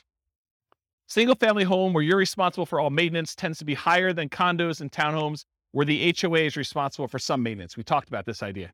Part of the HOA can be informally allocated for maintenance instead. Some investors will include or at least mix in some capital expenses with maintenance. So if you haven't watched the 2-hour class on capital expenses, I would strongly recommend you watch that because it's mind-blowing. But the idea is that some things some people consider to be capital expenses are probably maintenance, and some things some people consider to be maintenance are probably really capital expenses. And so you try to figure out where the blend is for what percentage you use here, what percentage you use for CapEx. Just between the two of them, you need to cover everything. Think of it that way. So in that class on CapEx, I have a basic spreadsheet and advanced spreadsheet. I'll show you those, I think, on the next slide. And then keep track of your maintenance and capital expense numbers over time to get a better feel for your own numbers. And as we see periods of massive inflation, what should you expect to see with maintenance and capital expense costs? To go up, right? A lot. You were thinking they were going to go up 3% a year, and now we saw whatever inflation was, 9% or 8%, whatever number they're quoting you. Then realize you're going to see a pretty big uptick in that. All right, so advanced for condos and townhomes where some maintenance is handled by the HOA, estimate the portion responsible in the HOA fee and then subtract that from what it should be to do your reduced percentage. So you go do the calculation to find out, oh, the HOA is responsible for A, B, and C. That usually costs X dollars per year. And my maintenance number is $3,000 per year. I can subtract the number that the HOA is responsible for. So I really only need to do this dollar amount, which is this percentage. So do that math for yourself. CapEx, same type of idea. They can vary depending on property type, similar to maintenance, except these are less frequent, often larger expenses. One of them I quote as a percentage of gross rent. That's maintenance. The other one I quote in dollars per month. Or this is annual, actually, so dollars per year. All right, these are examples of the two spreadsheets in that CapEx class. I really recommend you go watch those. This is the basic one. The basic one you put in the cost in today's dollars of all these different things that you're going to do, how frequently and number of years that you replace them. And then it will take an inflation rate into effect and tell you, this is what it will cost this number of years in the future. So this is what my yearly cost is that I need to save. This is how much I need to save each month. So it tells you how much you need to save for the year's costs and how much you need to save for the month's costs in order to have all these things covered with inflation this number of years out for one use. So that does the basic one. The advanced one is more complicated because it does the cost in today's dollars, the frequency, and then you can put in how old the thing is today. So you may only have, instead of 10 years for an air conditioner, you may be 5 years in. So you really only have 5 years to save up to replace an AC. So that'll take that into account, and it'll adjust all the different years for all the different units. And then it also takes into account if you're putting money aside, what you're earning on that money in some type of savings account, and if you're increasing the amount you're saving each year with inflation or some other number. So the advanced one does a whole bunch of calculations. It's almost like cash flow planning for CapEx, and it shows you your account balance over time and sees if you ever go below zero, and shows you when they all happen and how big order of magnitude they are, like how large the expenses are. And it sums up all of them in this bottom one. So the advanced one is for someone who's like, yeah, I really, really want to know and have understanding of CapEx. The basic one should get you close. Okay. Management does not tend to vary based on property type, although with some properties, especially larger multifamilies, you may be hit with your property manager minimums, which would make your percentage higher than you would have estimated. For example, if you're renting, you've got like a 20 unit and there's a whole bunch of like 1-bedroom units in there, like studio or efficiency apartments in there. And, they're renting for $550 a month and your property manager's minimum is $600 a month. You may be hitting the minimum with all those. So just realize that. You get this number from your property manager. And if your quoted property management fee is about 10%, you should probably expect it to be a little higher than that with all the extra fees they add on. So it's probably going to be 11 or 12. So if they tell you it's 10, it's probably going to be a little higher than 10. It's very rare, in my opinion and experience, that the property management number that they quote you is the actual expense you pay to them. Okay? Any questions on this? Yeah, Andrew, you want to? Are you counting like the first month's rent as part when that happens as part of that, or is that a separate? That's a really good question. So in this particular spreadsheet, I combine them all together. So you want to merge those into one. So if your property manager says it's a half month's rent every year for lease renewal or putting a new tenant in there, then you calculate out what the property management fee on all 12 months is, plus a half month's rent, and figure out what that would be as a percentage and do those. And then I'd probably bump it up for all the incidental expense in addition to that. So yeah, it's not intended to be broken out. In the other spreadsheets, some people will break out, property management, somewhat like steady state property management fee, and then they have like a lease renewal fee or a lease origination fee separately. I combine them into one rather than do two. Good question. Any other questions on this? All right, so this is the depreciation details on the bottom. So land value percentage. So what percentage of the property price was the value of the land when you bought it? If you're buying a condo or just a condo, usually they don't have any land value. If you're buying a townhome, a lot of times they will have land value. Talk to your CPA though about whether or not they're going to try to reduce your condo for like the shared land fee or something like that. Some of them like to do that. I actually don't know what the right way to do it is, but I think some of them will do like, it's a condo, I don't own any land, so my land value is zero. And some will say, well, you're built on something, and so we got to kind of attribute it to that land, and I'm not sure which way they do it. Anyone know like what their CPA does? Okay, yeah. No one knows. It's a mystery. So that's the land value percentage, because when you depreciate a property, what we're trying to figure out here, one of the reasons why we ask these questions, is we're trying to figure out what the depreciation benefit, what the tax benefit of owning a rental property is from the government. And then what we need to know to calculate that is how much of the purchase price was land, because you can't depreciate the land, you can only depreciate the building. So we need to know what percentage was land. Then we also need to know whether it's a commercial or residential property. And by commercial residential, I don't mean, 5 units and above. I mean whether people live there or not. So if you're doing an industrial building or, some type of like other commercial thing, which I can't think of right now, but something where people don't live in, that's commercial. And that's at a different time period. And then residential is 27 and a half years. And then lastly, I need to know what your effective income tax rate is to estimate what that cash flow from depreciation will be for you. I need to know what your tax rate is so that I can say, hey, look, you're going to be able to depreciate this amount of money. And at your tax rate, it's about this much per month for you. Okay. So what the land percentage is, then we're asking about property type, single family home, condos, townhomes, duplexes, triplexes, fourplexes, and 5+ units. We're typically using R, just residential. So you're doing an R or a C here. And if you put an R there, it's going to use 27.5 years. If you put a C, it's going to use 39 years. The overwhelming majority of you will not use 39 years. If you would put a C here, you would know. You would know. Okay? So use R unless you know otherwise. And then finally, your effective income tax rate, it's the same regardless of the property type. It's used to estimate that cash flow from depreciation benefit. We multiply the gross depreciation amount times your tax rate to estimate, it's only an estimate, how much your tax benefits would be in cash flow to you. So here's I'm not an accountant, I'm not a CPA. Here's the layman's version of what depreciation is, okay? Let's say you make $100,000 a year between you and your spouse, and you own a property. And after you take out the value of the land, the building itself divided by 27 and a half years is $10,000, okay? So after you take out the value of the land, you take the value of the building, you divide by 27 and a half years, and that equals $10,000. That $10,000 is what I call gross depreciation. You're not going to hear your accountant or your CPA talk to you about calling it gross depreciation. That's like a real estate investor, James kind of term, okay? So gross depreciation is $10,000. So what it really means on your tax return, again, layman's, go talk to your CPA about actual details. Instead of having to pay taxes on $100,000 now you only have to pay taxes on $100,000 minus the $10,000 in depreciation. So you're really paying taxes on $90,000. So if you think about it, the $10,000 that you got in gross depreciation, if you multiply that by whatever your tax rate is, that tells you how much you did not have to pay in taxes. So $10,000 times 20% effective tax rate says about $2,000 a year is what you're actually not having to pay in taxes by owning that rental. Does that make sense? Okay. Yes, it is only for rental properties. So if you are renting out part of the property you're living in, I believe you could take some depreciation, but not the full amount. Good for house hackers. Yep. Once you convert your property from an owner-occupant as a nomad, which you can't take depreciation for, in year 2, you can start taking depreciation. Okay? If you don't qualify, if you're like a high income earner and you don't qualify to take depreciation, go ahead and put 0 here, and it will actually remove depreciation benefit from there. If you think, hey, look, I make too much and I don't want to see it, or I make too much and I'm never going below this income, then you can go ahead and use 0. But technically, depreciation rolls over and you can take it later, is my understanding. Again, I'm not a tax guy. Okay. All right. No other questions on this? And this is only an estimate for depreciation. It'll be a slightly different calculation for you on your taxes. All right. Defaults and overrides. So we're done with that input section for taking your notes.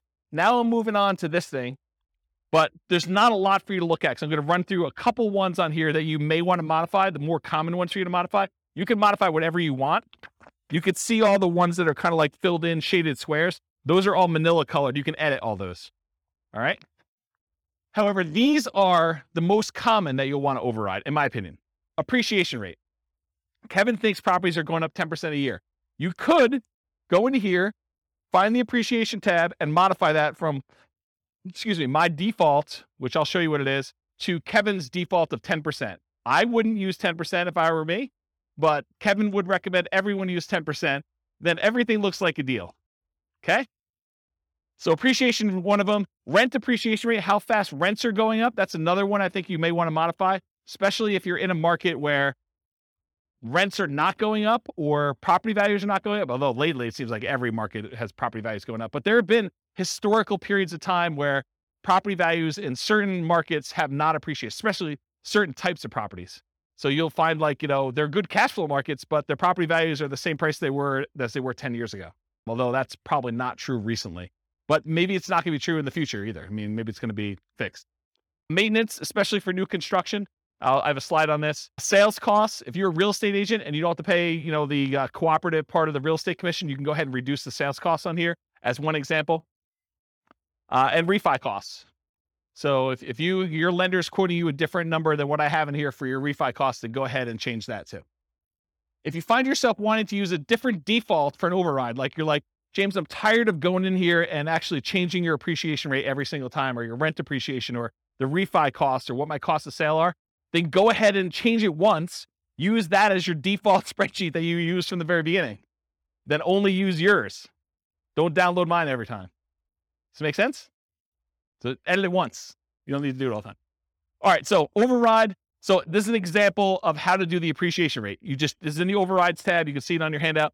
This can vary depending on property type. Some people believe that single-family homes appreciate faster than condos or townhomes. The data I have does not show that to be necessarily true. They're really close. But maybe over a long period of time that is true. Although it doesn't make sense to me because then people would buy condos and townhomes because they would be undervalued. But I don't know. Who am I? And these numbers can change over time. I can see prices for apartments largely driven by cap rates changing at different rates than what we typically use for non-5+ units. I can see that happening. Historically, I've suggested 3% per year for appreciation rates for most modeling. Some markets you'll be lucky to see 3% per year. Other markets, 3% seems like, per quarter, especially the last year. But, last year is exceptional. Are you guys getting involved in real estate investing because you think it's going to be 12% a year? I should discourage you now. It's not going to be 12% a year every year. You might see some years like that. That's what's great about it. You accumulate a portfolio and you have some lean years, and then all of a sudden it's like, I'm so smart. I have like all these properties and they've got up in so much in value. This is like amazing. Not every year is like that though. Okay. So in order to do that though, if right here, appreciation rate, it shows you what the number is. If you put a number in here, it'll change it for that year for you. And then it will usually repeat it, I think. And so you go ahead and change it, and then you change it for each year that you want to change the appreciation rate. Okay. That's how you do it. Same idea for rent.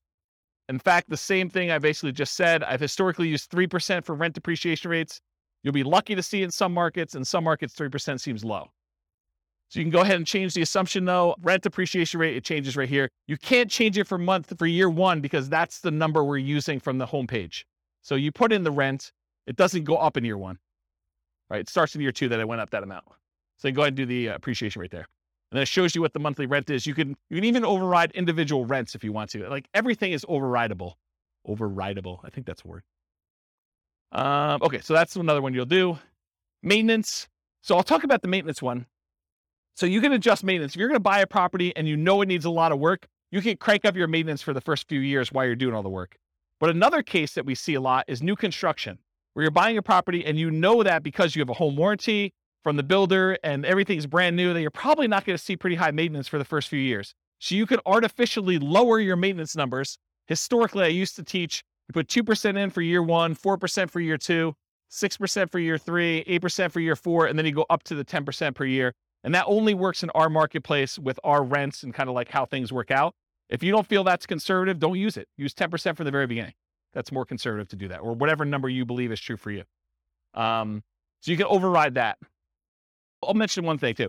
So you could either do, I'm going to set aside this chunk of money in rent-ready costs to deal with a property that needs a lot of repairs, or you could say, I'm going to pay for these repairs out of cash flow and crank these numbers up until you think you'll be done, right? So you could say, I'm going to put aside $20,000 to do all these repairs on this property when I buy it in rent-ready costs, or, hey, I'm going to do whatever this number is till I get to zero cash flow, essentially, and for the first X number of years until I paid for it from cash flow. Okay. Sales costs. So this is another part of the spreadsheet. It shows you your sales costs. So you can do your closing costs, which is what you have to pay when you're selling the property, any real estate commissions as a percentage that you're going to pay there, or depreciation recapture tax, so that when you get this depreciation benefit while you own the property, but when you sell it, the government's like, we want our money back. So you get this huge benefit of depreciation, cash flow from depreciation while you own it. But then when you sell it, they actually look at what you took and they want you to pay taxes on the amount that you took as gross depreciation. So that's what depreciation recapture is. When you go to sell a property, we want to then pull that out. And so usually the tax rate for that, it varies a little bit. It's based on some situations, but it's usually 25% of the gross depreciation amount up to your income tax rate. So if you're paying less than that, it's usually lower. And then capital gain rate, if you own the property for less than a year, it's your normal income rate for this. If you've owned it for more than a year, it's typically, there's some exceptions based on how much you earn, but a lot of times it's 15% of the amount that the property went up in value. So if you bought a $400,000 property and you sold it, X number of years later for $500,000, you only pay the capital gains on that $100,000 difference. And then you only pay the depreciation recapture tax on the depreciation amount you took. So these two taxes are calculated correctly in the spreadsheet, but they're different on what they are calculating. So it's not like 15 plus 25. I'm paying 40% in taxes. No, you're not. You're paying 15% on the gain, and you're paying 25% on the depreciation benefit you got while you owned it. Okay. So realize that they work in different ways. And then this real estate commissions on whatever the sale price was usually. So there's 4 different expenses on there. You can adjust all those: closing costs, real estate commission, depreciation recapture tax, capital gains. You could use my defaults, which are pretty common. You can use my defaults, which are pretty common, or if you know something is different, if you're doing a 1031 exchange, you know which ones to modify. If you're a real estate agent, you can do that. If you have really low income and you've got some tax benefits of, capital gains or depreciation recapture, you can go ahead and change those to be what is true for you. And you can do it by year. You say, look, I have a really low income year coming up in year 5, so it'll be really low there. It might look like a benefit to sell it that year in order to optimize for that. But that's a different class, which I don't have time for. I talked about that. Any questions on this? Kind of crazy, right? Okay. And then refi costs. You can do your cash out refi costs to do this or a dollar amount. So it's either a fixed dollar amount or a percentage of the amount you're refining. It'll do that for you. That's for the override. All right. We finally got to the outputs. We got 20 minutes to go over outputs because I think that's the end. So was it helpful to have the thing for notes? Was that good? Okay. I'm glad I did that. Do you have a question? Yeah. So it's both. So the question was, are the overrides intended to be a backward looking, this is how my investment performed, and that's one of the new benefits of the new spreadsheet that you can override everything? Or is this like a forward looking, hey, in year 5, I expect appreciation to taper off and it's not going to be 7% anymore. It's now going to be 2% or negative 1% or whatever. And I can go ahead and plan out how I see the market performing or my tax situation 5 years from now when I quit my job or, any other kind of like complexity you want to do in there. And the answer is both, right? You could do forward looking things. I'm going to buy this property and I know there's certain things about my life and what I'm going to do. You can model that, which is great. Or you can now use it to, and it was built with that in mind, but I haven't back tested it for that. And if you guys want to test it and tell me where the problems are, please do. But you can now use it for, this is what actually happened in year 1. So then when we look at year 3 and 4 and 5 returns, it's going back to the beginning of time and using real numbers. So that's the thinking. Yeah. Thanks, Rob. I was wondering how difficult it would be to add like maybe a scale bar or something down at the bottom to show year 1, 2, 3, 4, and 5. Mainly the 2 charts I'm looking at would be the monthly cash flow and the annual key metrics. Okay, so your request is to have a cash flow 1 through 5? Like cash flow from depreciation and true cash flow? Ideally.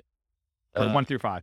Yeah, because oftentimes it takes, 3, 4, 5 years to stabilize a property. That's a good point. It would be kind of nice to see, like, I know this is analyzing year 1, bad if it's a good deal or not, but it would be kind of nice. No, that's actually really good feedback. And I definitely appreciate you giving that feedback. It's one of the reasons why I wanted to do the live classes. Email me and remind me to do that. And secondly, tell me which of the 9 charts you want to remove. So I'm happy to do it, right? But like, which one should we? And I think I know what it is. It's probably, non-loan expenses is my guess, right? For which one? What's interesting is it does show cash on cash ROI and cap rates for years 1 through 5. Right, that's the middle one, just not the cash flow dollar amount. And the other one, maybe I'd do that and I have a right hand axis. I might be able to do the other chart I was looking at with annual key metrics. Annual key metrics. You want that for 5 years? You realize you can see all this stuff in your overrides, right? They're all there. Oh, that's right. Okay. So let me be clear about this. I'm not hiding anything from you. In fact, you can see more stuff than you've ever been able to see before because the overrides show all the intermediate calculations for everything and they're all labeled. Where you're getting at is the real estate financial planner software that allows you to look at any property, any number for any individual property and your whole portfolio combined. That's why you can copy it to Real Estate Financial Planner and run everything. Okay? All right. If there really are changes, though, let me know. Like, drop me an email as to what you think I should do. Thank you. Okay, so this is where we're getting to. I got 15 minutes now, and I'm happy to stay a little late if you want to, but it's basically just one per one that I did, and I just zoomed it up to make it big, okay? So this is this one. I'm going to go in this order. 1, 2, 3, 4, 5, 6, 7, 8, 9, okay? So I'm going left to right across the top, then the middle, and then the bottom. So if you're following along, that's where I'm going in the spreadsheet. Number 1, monthly cash flow. This, in my opinion, is probably the number one thing people look at. They want to know how much cash flow they have. And in this particular case, the green thing is monthly cash flow. The yellow thing is cash flow from depreciation. And the 2 combined, summed up with the total at top, is what we call true cash flow, which is literally these 2 added together. I'm not trying to trick you. I'm just trying to make it easy, right? So these numbers should be added up to this. Does that make sense? That's super helpful, right? Because that's a lot of times what we look at. Now, when you look at the real spreadsheet, you'll notice there's a whole bunch of colors. The 4 colors I always use this blue for appreciation. Okay. I always use this green for cash flow. I always use this yellow for cash flow from depreciation. And I always use red for debt paydown. Okay. There's some charts that don't show those. So what color to use for those?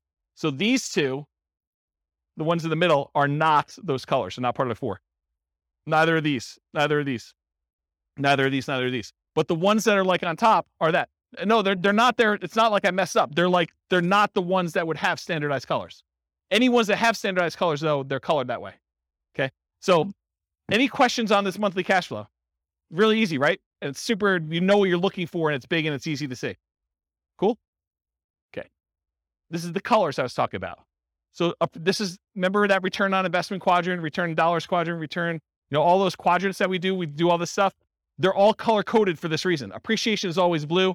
Cash flow is always green. Tax benefits are always yellow. Debt pay down is always red. Same ones here. So these match. Cash flow and tax benefits, they match to this. Okay? That was purposeful. All right. So this is now going to the chart 2 on the top, second one across on the top. And this is showing you the amount of return in dollars from each of the 4 areas. So this is your appreciation. This is your cash flow for the year. This is how much you paid down in debt. This is how much you had in tax benefits. And then if you had a return from the reserves, if you watched the class where we talked about having amount of money set aside in reserves and figured out what your return is on that, there's a whole class on that. I can't go into it right now because I only have 10 minutes left. But there's reasons why we have 3 different versions of this. Okay. These numbers are always going to be the same. The appreciation numbers for all 3. The cash flow numbers are always going to be the same. The debt pay down numbers are always going to be the same.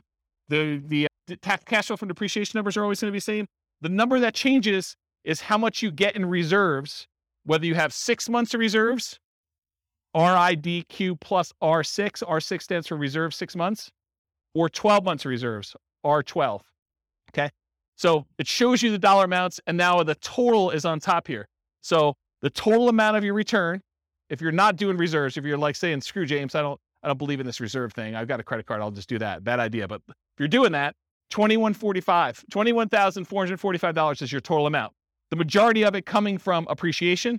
The next biggest one is your debt pay down, a little bit of cash flow, a little bit of tax benefits. Okay. So you can see that. Then you see how much you got. If you had 6 months of reserves, you're getting a return on that. And 12 months of reserves if you're getting a return on that. Just shows you dollars. Does everyone understand what I just went through? Because it's going to make me explaining the next chart a lot easier if you understand this one. Everyone got it? Any questions? Yeah, Andrew. Where's Mike?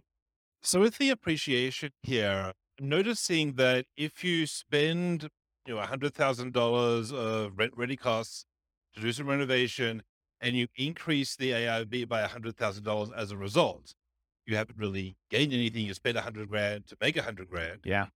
Here in this particular chart, it shows the benefit of the $100,000 of the appreciation, but doesn't show the cost of that appreciation of $100K, because that's considered part of the total investment, not a cost. Yeah. So it's going to come up in the next chart, because then we're looking at return on initial investment. Yes. And you'll find out what the gain was on how much you put in. But because you're just looking at sheer dollars, I had to put a stake in the ground as to which way you do it, right? Because you could make arguments the other way if it was that. Yeah. That's what I'm trying to think about and try to define year 1 to make it. Yes. And this is why this is probably not a good BRRRR spreadsheet, right? Because that sort of is a BRRRR related thing, right? Putting money in and getting a return on that appreciation in year 1, sort of thinking about it. And so I put the stake in the ground saying, this is the way I want to think about it, because in most cases, you're just looking at the sheer dollar amount that it appreciated rather than a BRRRR kind of forced appreciation number. Right. And I mean, the return, if you sell that chart, has it all because it has the invested money baked in. So that's all good. But it's here it feels like it's correct, but needs to be interpreted with the knowledge that it has that.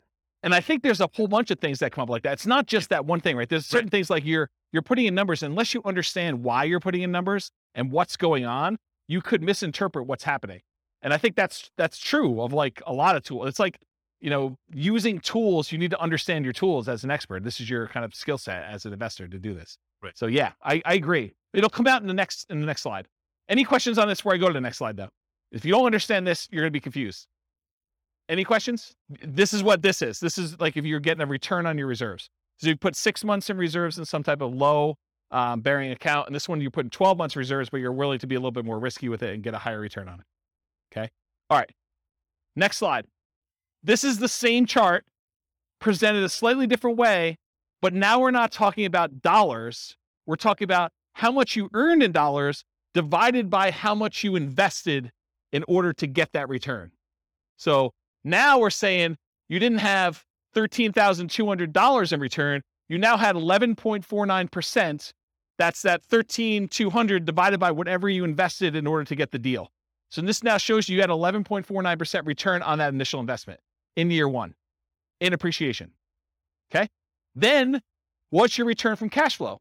You got 0.57% return. It's the cash flow dollar, $656 divided by how much you had to invest to get the deal in year one. Then 4.24% is your return from debt paydown, and 2.37% is your return from cash flow from depreciation. Okay. Then there's a total on top. If you downloaded the old spreadsheet, there weren't totals up here. Now there are. You're welcome. Yes. But everyone has their own version of what a deal is based on what their situation is, what their investments that they can make are, what their market is. There's a lot of factors that go into this and what your plan is, right? I think there's a lot of things. And so this is more of the 2 hour of like setting your, what did I call it? I think I called it like, what did I call it? Establishing your buying criteria. Yeah, there was a buying criteria class where I talked about all the different ways to measure returns and what yours are for setting up what makes a deal for you. Yes, they do go negative. Yeah. Andrew's going to check it because he's got the spreadsheet up, I think. Yeah. So these will go negative. They'll just show up down here and then your total will be lower. Okay. So it shows you though your return. And then when you have the ROIQ, which is return on investment quadrant, the 4 areas of return plus 6 months of reserves. That 6 months of reserves return is now this gray area. And this is our return on investment quadrant plus reserves for 12 months. This gray area up here is your 12 months of reserves, the return you're getting on that. And again, it's just showing you the total. So it shows if you're saying, screw James, this reserves thing is kind of for jokes. I'm getting 18.67% return on my money from all these areas combined. But if I actually think about it in terms of, I need to have 6 months of reserves in order to be prudently investing in real estate, because what happens if you have vacancy? What happens if you have repairs? Or what happens if you have other stuff like that? Then this says, hey, look, my overall return is really 16.57 if I have 6 months of reserve somewhere, including getting a little bit of money on that reserve that's stored somewhere. And then this one says, I got 12 months of reserves and I'm getting a little bit more money because I've got a larger return on that 12 months of reserves that I have. And so it shows you the return there. So this is sort of like your return with the drag from having reserves returns. So that's another way to think about that. Make sense? Okay, cool. So one chart shows dollars. The next one shows your return on investment for year one. If you want to see how these ROIQ numbers look for other years, that's at the top of page 2 of your handout. It shows you your return in dollars for all of them and your return on equity. Because once you get past year one, I don't think the initial amount you invested matters anymore. Then I think it's all about how much equity you could get out of the deal and what your return is on that. So it shows you those two, and it breaks it down into the 4 areas for those. Cool? All right. So now we're down mid-row all the way to the left. This is the returns if you sold the property. And I have 3 different returns. I have your annualized return. You basically take the amount of money you made divided by the amount of money you made as a percentage return, and you divide it by the number of years. That's what annualized is. It's really simple. So it shows you if you sold it right away, you'd lose money because your real estate costs to get out of the deal exceeded what you made, which you didn't make anything. But then as years go by, year 2, year 3, you start getting to the point where you're going to make a little bit of money using the assumptions we had. And then the further you go out, the higher this is. And this is the just really simple return you earn divided by the number of years. That's what annualized return is. The next one is compound return. That's the gray line, the bottomish one. And that shows you what return you had, as if that was a yearly compounding return. I have to figure out what the formula is, but it's something with an exponent and stuff like that. Just realize that that's what it is. It's compounding. And then the last one is your internal rate of return. Internal rate of return takes into account when you have money going into the investment and when you have money coming out of the investment. And it does a return based on that. So that probably is, in my opinion, the best one to use of the three of them, internal rate of return. So it shows you what it is. And you basically look at the year and what the return is in that year. And that tells you what that return is per year. Okay. So this is like almost 10% per year return in this case. Any questions? And this one shows 20 years for you. So you can see 20 years worth of history. Okay. Any questions on that one? All right. The next one shows you, some people like to look at cash on cash return on investment when they're evaluating their deals. Some people are all about cap rate. Cash on cash says, what's my cash flow divided by what I actually put into the deal? The cash I'm getting back divided by the amount of money I invested. Cash on cash return on investment. Cap rate says, what is the amount of money I would get if I did not have a mortgage on this property, but I had all my other expenses, property management, taxes, insurance, maintenance, all that other stuff. It says, what's the return if I bought this all cash? So it's net operating income divided by purchase price or value, depending on when you're calculating it. But cash on cash is the rate of return you're getting on the money you have invested in the deal. So if you want to do cash on cash, it's these green boxes and they're labeled. So in this case, year one, you get 0.57%, 1.14, 1.73, 2.34, 2.97. And then cap rate just shows you the numbers going all the way across. So if someone says to you, look, I'm buying a 5 cap property, that's cap rate, 5% capitalization rate. Okay. Any questions on that? Yeah. Michael? Purchase price, not for the ERV, and not dependent on the closing costs and rent ready costs. Is that correct? Yeah, this is a weird one, right, Andrew? Because I mean, it depends on what you're saying. You can make an argument that it should be on ARV, right? Because that's really the value of the property. It's like your net operating income divided by the value of the property. That's how it's calculated in year 2 and 3 and 4 and 5. But year 1, we often use purchase price. So I don't know. I mean, or it could be purchase price minus closing costs because you can't get away without. Yeah. So are you going to the bank and you're trying to show them, like how bad this is, or you bragging to your friends at a coffee party and you want to tell them the better number? I don't know. It's literally like you could go either way. What I actually do here, I don't remember. Probably. I think it's purchase price. Yeah. So that sounds, well, it shouldn't be. It should be ARV. Okay, maybe ARV. Because if I'm doing year 2 and 3 and 4, I wanted to be consistent. Yeah. I didn't want to have a number there. So I do ARV, but you can make a really compelling case to do purchase price, right? Because that's really what you're buying it at. Or total invested is the other, because you have to invest.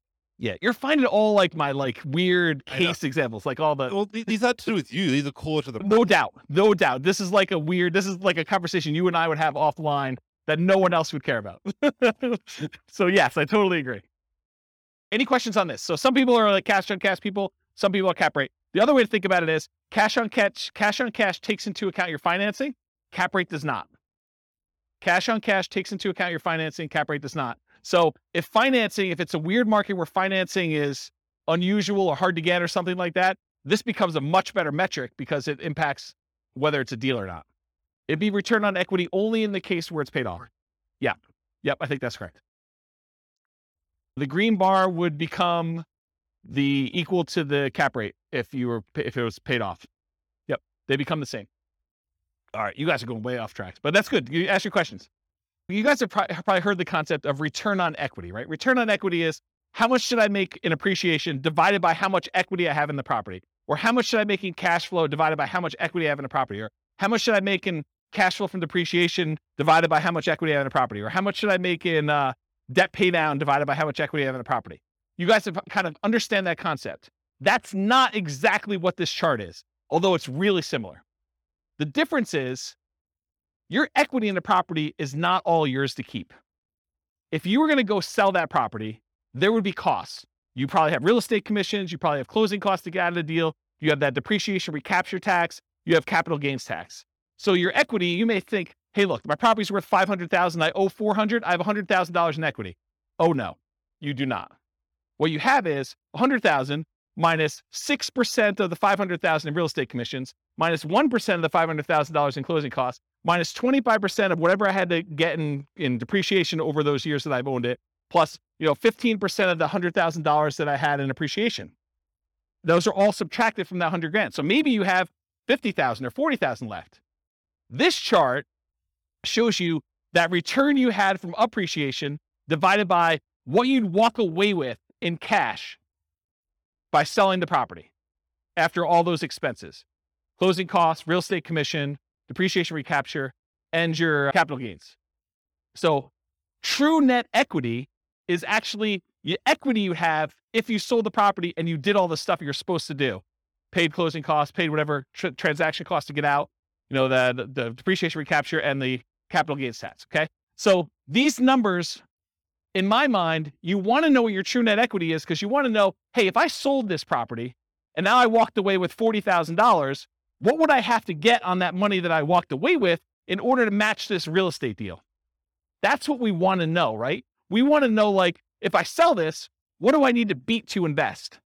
So that's why I like this. And this is why this chart is the way it is. So the blue line shows you your return from appreciation divided by how much true net equity you would have in that year. The red line is your debt paydown return over true net equity. Your yellow line is your cash flow from depreciation line over true net equity. And your green one is your cash flow over true net equity. And this dotted line is the sum of all of them. So you're pushing almost a 23% or whatever it is return on true net equity in year one, and it kind of continues to taper off over time. Does that make sense? Okay. Annual key metric. I'm moved on to the next one. I'm at the very bottom all the way to the left. This just shows you your gross potential income. If you didn't have any vacancy or anything, what's the maximum you could possibly get from this property with the current rent you're getting? That shows you what it is per year in year one. Gross operating income is this after your vacancy expenses. Operating expenses tells you how much you're spending in order to operate the property, taxes, insurance, maintenance, stuff like that. Net operating income is the amount you're getting from gross operating income minus your operating expenses, gives you your net operating income. This shows you how much you would get if you own the property free and clear, if you did not have a mortgage on it. Okay, this is all year one. Any questions on this? And as I said before, you could see this for any year on that overrides tab, and you could override any of it if for some reason you have a weird year. Non-loan expenses. This just breaks out what you paid for stuff. This is what your vacancy, which is not really a loan expense, but I put it in here because I wanted it to see it.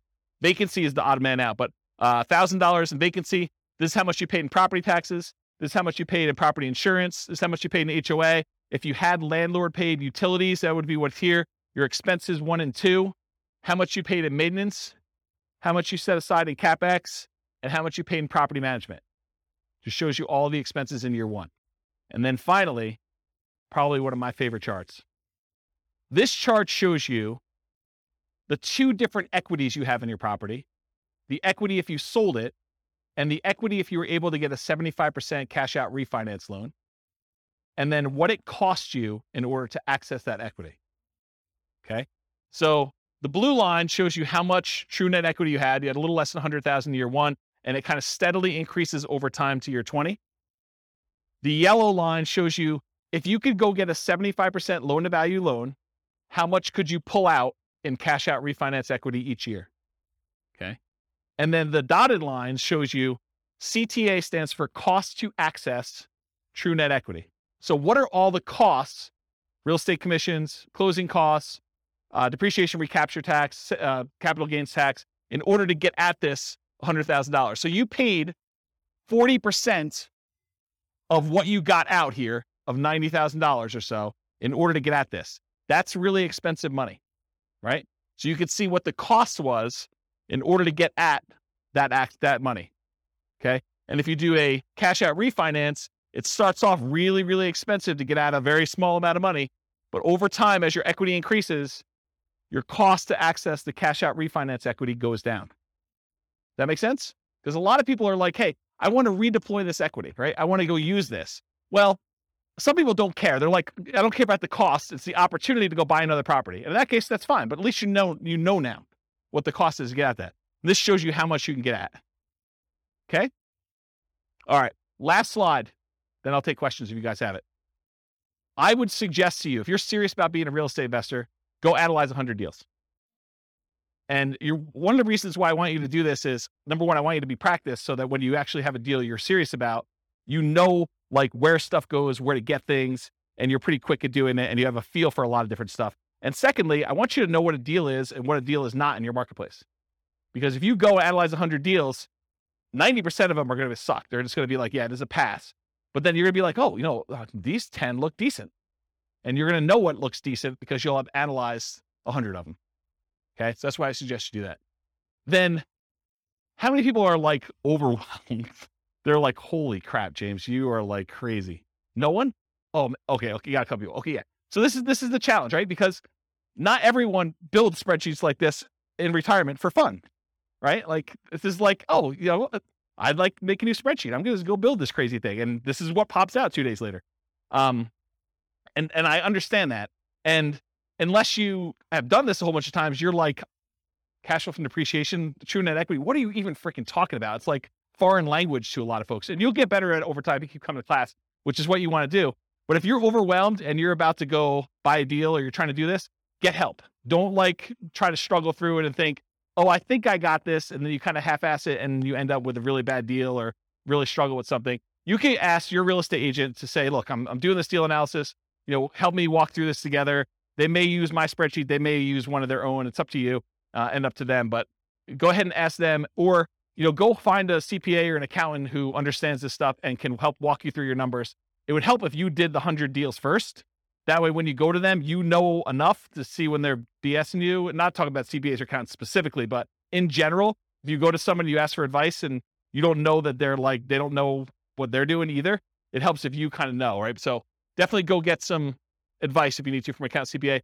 Or if you can't get your real estate agent or your accountant or CPA to do this and you absolutely need help, you can purchase support. You can say, look, I'll pay James for 30 minutes to go over a deal with me. And you could, or someone else. It may not be me, but because I may not want to do it forever. But basically, you can go do that if you really, really want to. Steve's laughing because he knows. He's like, yeah, James is going to do this once. He's going to like, screw this. I'm not doing that anymore. I appreciate that. Yeah, I appreciate that. It's a very nice compliment. I'll have to give Steve his $20 later. So in my opinion, it's better to pay a little bit of money and avoid buying a really bad deal than to buy a bad deal because you were unwilling or, your pride was too much to ask for help. I think it's just better to get help if you need it. All right. That's all I got. Any questions about anything before we go? Was that helpful for you guys? Was there any lingering things you're like, oh man, James, I thought I was coming to learn about this and you didn't even talk about it. Anything like that going on? Yeah. You want to do the mic? Just to make sure. I think you have this, but is there a list of like all the different equation breakdown somewhere? They're all visible in the spreadsheet, right? Like you can mouse over it and see them. Yeah. And one of where it's appropriate, I use named variables when I build my spreadsheets.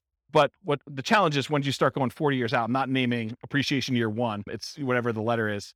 So it's all in there. You can go like mouse over it and it'll show you in the field. Andrew can double check me, but I'm pretty sure you can see those, right? If you mouse over like a computed field, it'll show you what the formula is on top.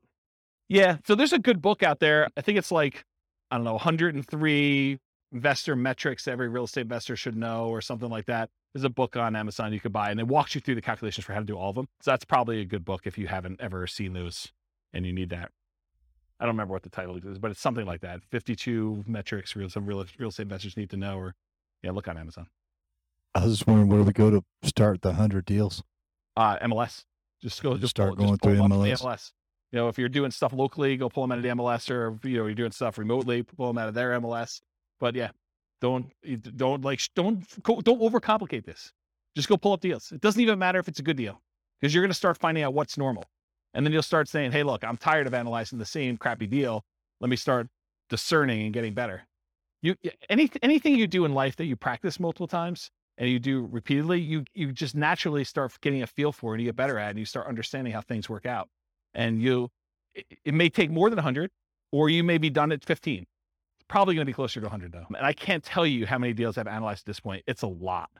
It's a lot of deals. And eventually you start coming up with rules of thumb where you're analyzing a deal and you're like, oh, this is just like this property that so-and-so bought or I bought, except it's $10,000 more or $50 less in rent or $100 more in rent. And so you start getting to the point where you're like, that was a really good deal. It was like $200 a month cash flow. So if it's $50 more in rent, that's going to be like $250 in cash flow. So I know that's going to be a good deal. And you start getting references that you can use and shortcuts, but you don't get that unless you've done 100 and probably more than 100 to kind of get to that point. But that's where you're aiming for. So you said there's a class though that says like criteria that you would consider. Do anyone remember the title of that class? Was it Establishing Your Buying Criteria? Yeah. So there's a 2-hour class on that. And honestly, I don't give you an answer. I don't tell you. It's probably on the website, Establishing Your Buying Criteria.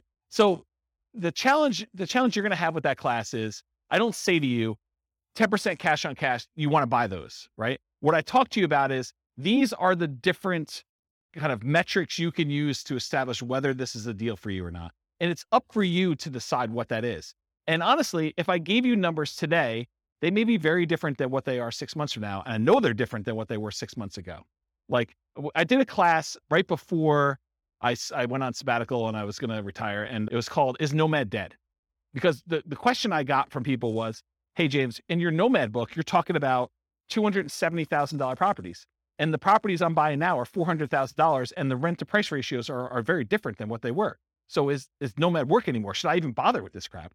And what we determined was, look, if you ran Nomad from where we were then, which is probably even different than it is now, but if we ran it from where we were then, I showed you what the returns would be with just really modest kind of like returns.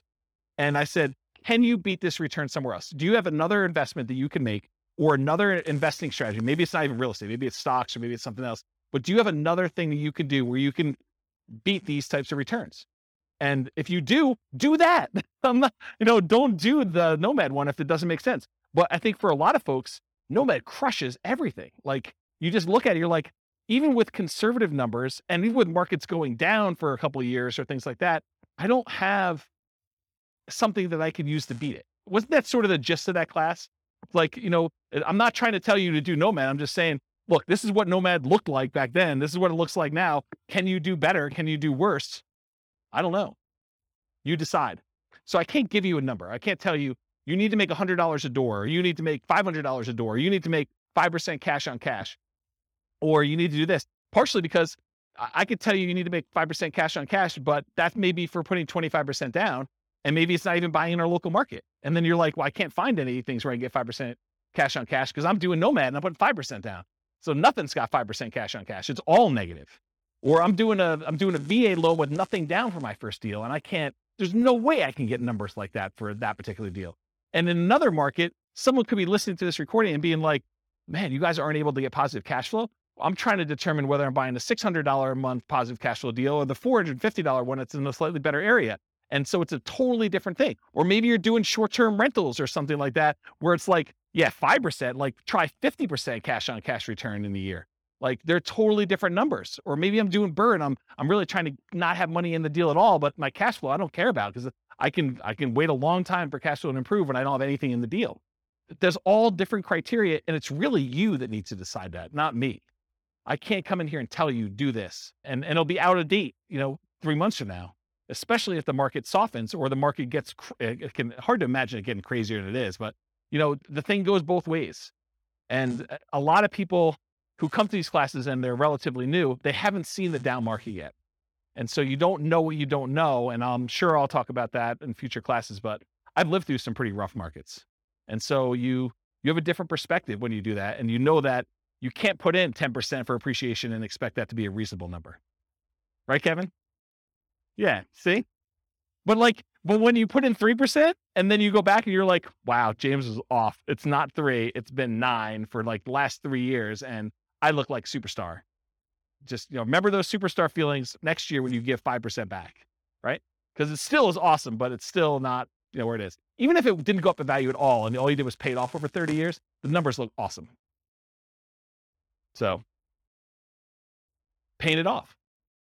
Totally.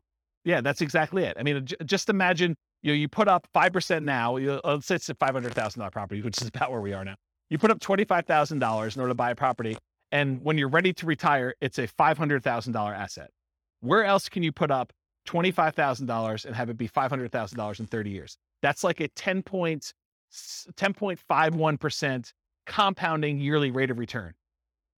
Yes, totally. And this is what I'm saying. I'm trying to really simplify the math down and make it so it's hard to not do this. But my point is, and I'm going really over time, there's a phenomenon in the more traditional stock market investing world. It's a special time in your life when the amount of money that you're investing each year is produced by the amount you have invested. So you're putting away, let's say, $10,000 a year, and you get to the point where you have $100,000 invested, and then that year you have $100,000 invested, and that produced $10,000 return for you, and you're putting in $10,000 a year. It's this like magical inflection point where your investments are doing as much work for you as you are personally doing yourself with active activity, like you're doing stuff.